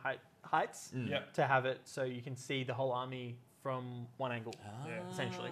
Very good. And then the other more logical and, makes more sense kind of point is that the ones in the trees could be right next to the ones that were on the various different smaller parts, because they're low enough to go right next to them. So I'm not blocking them, and those tree branches are bigger than the 60mm base, so they can get in the way. This is really cool. I think that's pretty important to point out. Like, you've factored in photogenicness, and you've factored in gameplay to where you position the spiders. Well, because it became an army that I wanted to play, I made sure that. Also, I thought that maybe 16 trees on the board would look a bit mediocre. So I tried to differentiate that, and then the giant spiders are just on the same kind of thing. So various bits of rubble from Age of Sigmar that I cut up into bits, and then it was just a really simple process to paint. Like, I'm talking really simple. So I sprayed all the models with Wraithbone spray, which is the contrast spray. Over the top. Sorry, before I did that, let's get back to what I actually did. I did Xandri Dust first spray, and then I sprayed Zenithal Wraithbone, focusing mostly on the spider. So Zenithal is from a basically 45-degree angle, hitting all the parts from the top. So it's providing a free light source, essentially. Cool. Then I went about painting the trees, and they were really basic. They were painted with Wildwood. No, I love that one. I absolutely love it. Good. The trick with terrain is that, because they are literally terrain on the bases, is it's the backdrop. So really quick and simple, Wildwood contrast paint over them pretty heavily, dry brushing with a green. I think it was green, just a green straight over the top, nothing else. Yeah, cool. That was it. Then painted the rocks with Mechanicus Standard Grey, and then I put the texture on the base, which was just still in Battlemire.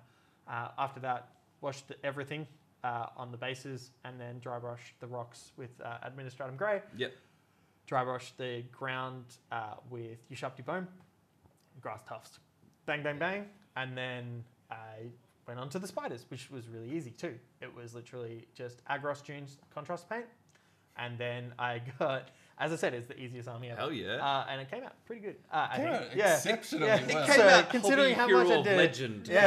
I think it's the trees. But the Agros Dunes, and then all the parts where the legs, so there's like a little part where all the legs move and stuff. So I put a darker brown, which I think was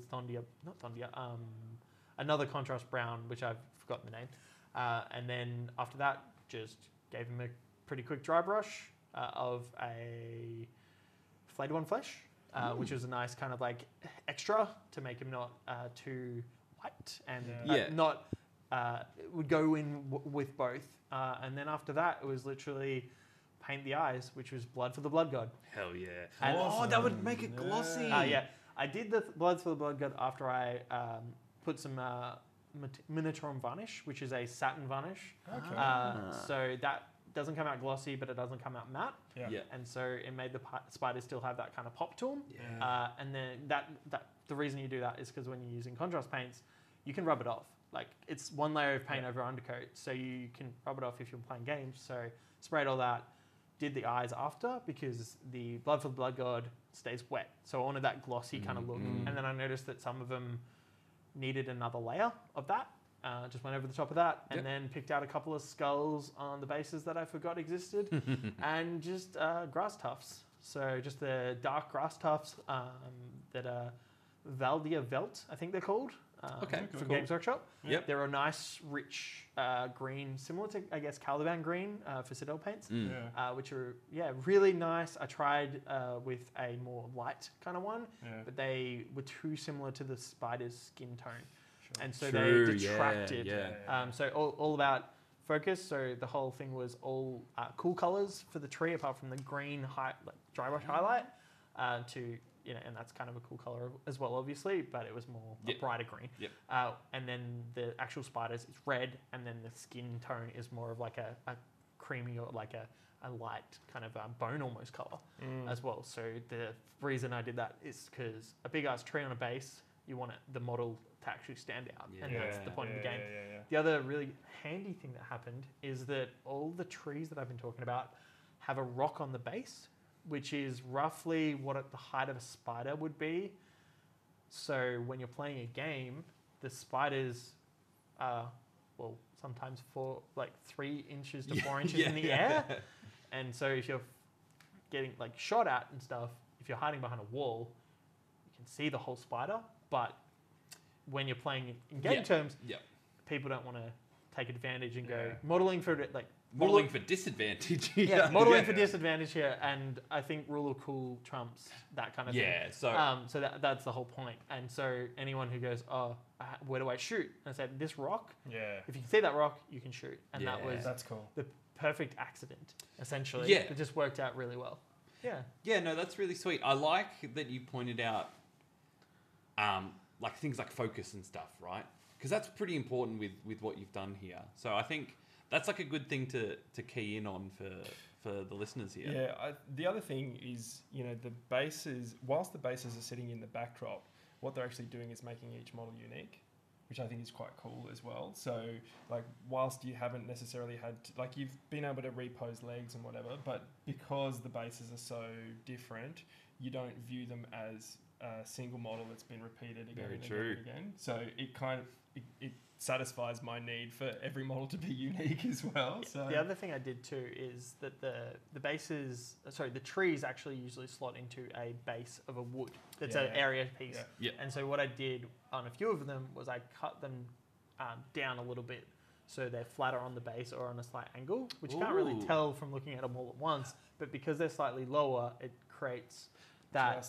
I didn't want it to just look like a copy paste, and hence why the fact that some of them are on that Sigma pieces of terrain, because otherwise it would just look silly. No, I'm glad you pointed that out, because I did notice when you had them sort of set up that there's this arc in the trees. And so I was like, they are different sizes, but I don't know how. And so that's really cool. And some of the trees, I stole some of the branches to put on the bases that were more on the ground, because the spiders, because of how their legs work, you can't have their bodies touching anything because it looks really weird, like they're hugging it. So I needed to grab branches and stick them onto the bases hanging off so they could actually have 2 points of contact. Otherwise, it just looked silly, to be perfectly honest. And that actually helped me put spiders more vertical and in different positions, because I had to work with what I had, because I was never getting any more of these trees, because people sell them for absurd amounts of money. And they're out of production, right? Because they're out of production. They're very old. So I was lucky enough to win about 10 or 15 of them from the Melbourne store when they ran a Giffle many years ago. Oh, hell yeah! And I already owned about 2 or 3 sets worth as well. So, and lost some along the way and broke them as well. So that's how the army kind of came into be and stuff. So an army that started as a terrain project, an expensive terrain project, as you can imagine, but one that was going to be perfect for whenever I play any of the missions from The Hobbit through Mirkwood and stuff with the dwarves, Dwarven party as well. And then that turned into an army, which is, I think, one of the coolest ways to start an army now. I think that's the best way to start an army. And I was going to say, because now you've got 20 spiders and trees, you could do a whole board of that terrain type. And you could do 5 different spider forests. That's sick. I wanted to, next narrative tournament, ask if I could replace any of the trees on the board that can come out with the spiders if I'm not taking that army, go, these are spiders. If you go anywhere near them, there's a chance that they come and attack you. I think that's so as cool. well. Or just has shoot and it paralyzes affects at like you. both armies or something. It's neutral spiders just so you have to a wreck neutral everyone's day. threat on the board. Oh, I love that. That's so good. Oh, that's And Make this happen. If you ever want to play a game where we do that, Yes. and they're part of the terrain, Yes. I've got enough to do it pretty easily because I've got quite a few. So, and I can make more. So the army's only 500 points currently, but I'm going to put it up to 650 to 700. Another 7-up spiders. That sounds pretty good to me. Amazing. Yeah, so I've got a whole bunch of giant spiders to add because the board size, usually people still play on 4x4s. So I've got about 8 or 10 giant spiders to chuck in the list and maybe a couple more Mirkwood because they're just the dream. They're very the fun. best, I did play them in the last potty, and I think they were my performers. They were really, really cool. Yeah. They were really good fun. Brilliant. Well, it was so good to talk to you and see you again, Matt. Well You too, done. Jordy. Yeah. Well done again in the win. Thank you very much. And well done on the Hobby Hero of Legend. Fantastic. And nice to meet you, man. It's really, I really appreciate the award, and I'm very humbled by getting it because I was not expecting any of this. So it was really cool to go as well as I did and have a great time too, and meet some really fun people that I'm hoping to play again a lot as well. Hell So yeah. when I'm in Geelong next, I'll have to throw down and play some games at wherever you guys play. Yep. Super keen. Absolutely. Brilliant. Thank you. No worries. Thank you. Well, dear listener, that was terrific to hear. It's good to hear that we're not alone in how insane we are. Yeah. It's kind of when you live inside the echo chamber of the podcast room inside the two towers. Sometimes you think you're all alone, but then you go out there and you see these hobby heroes, and it's so awesome to be able to spend that amount of time talking about it too. We kind of had to cut it short. Yeah. Well, I think we're getting kicked out of the venue. We were. And we wanted to also interview David Leonard. So apologies, David. We didn't get to talk to you on the day. But we kind of got onto a roll with Matt, and you don't want to let that. You don't want to stop that. No, just let that's that right. hold a roll. Yeah, That's it. And it was lovely to hear the process and how much, like, he went into a great amount of detail. And we'll make sure that we've got some great photos. Like Matt has got great photos of the day as well, which he's going to share with us as well. I Brilliant. think. Yeah. So awesome. Awesome to give a prize like that to a deserving winner.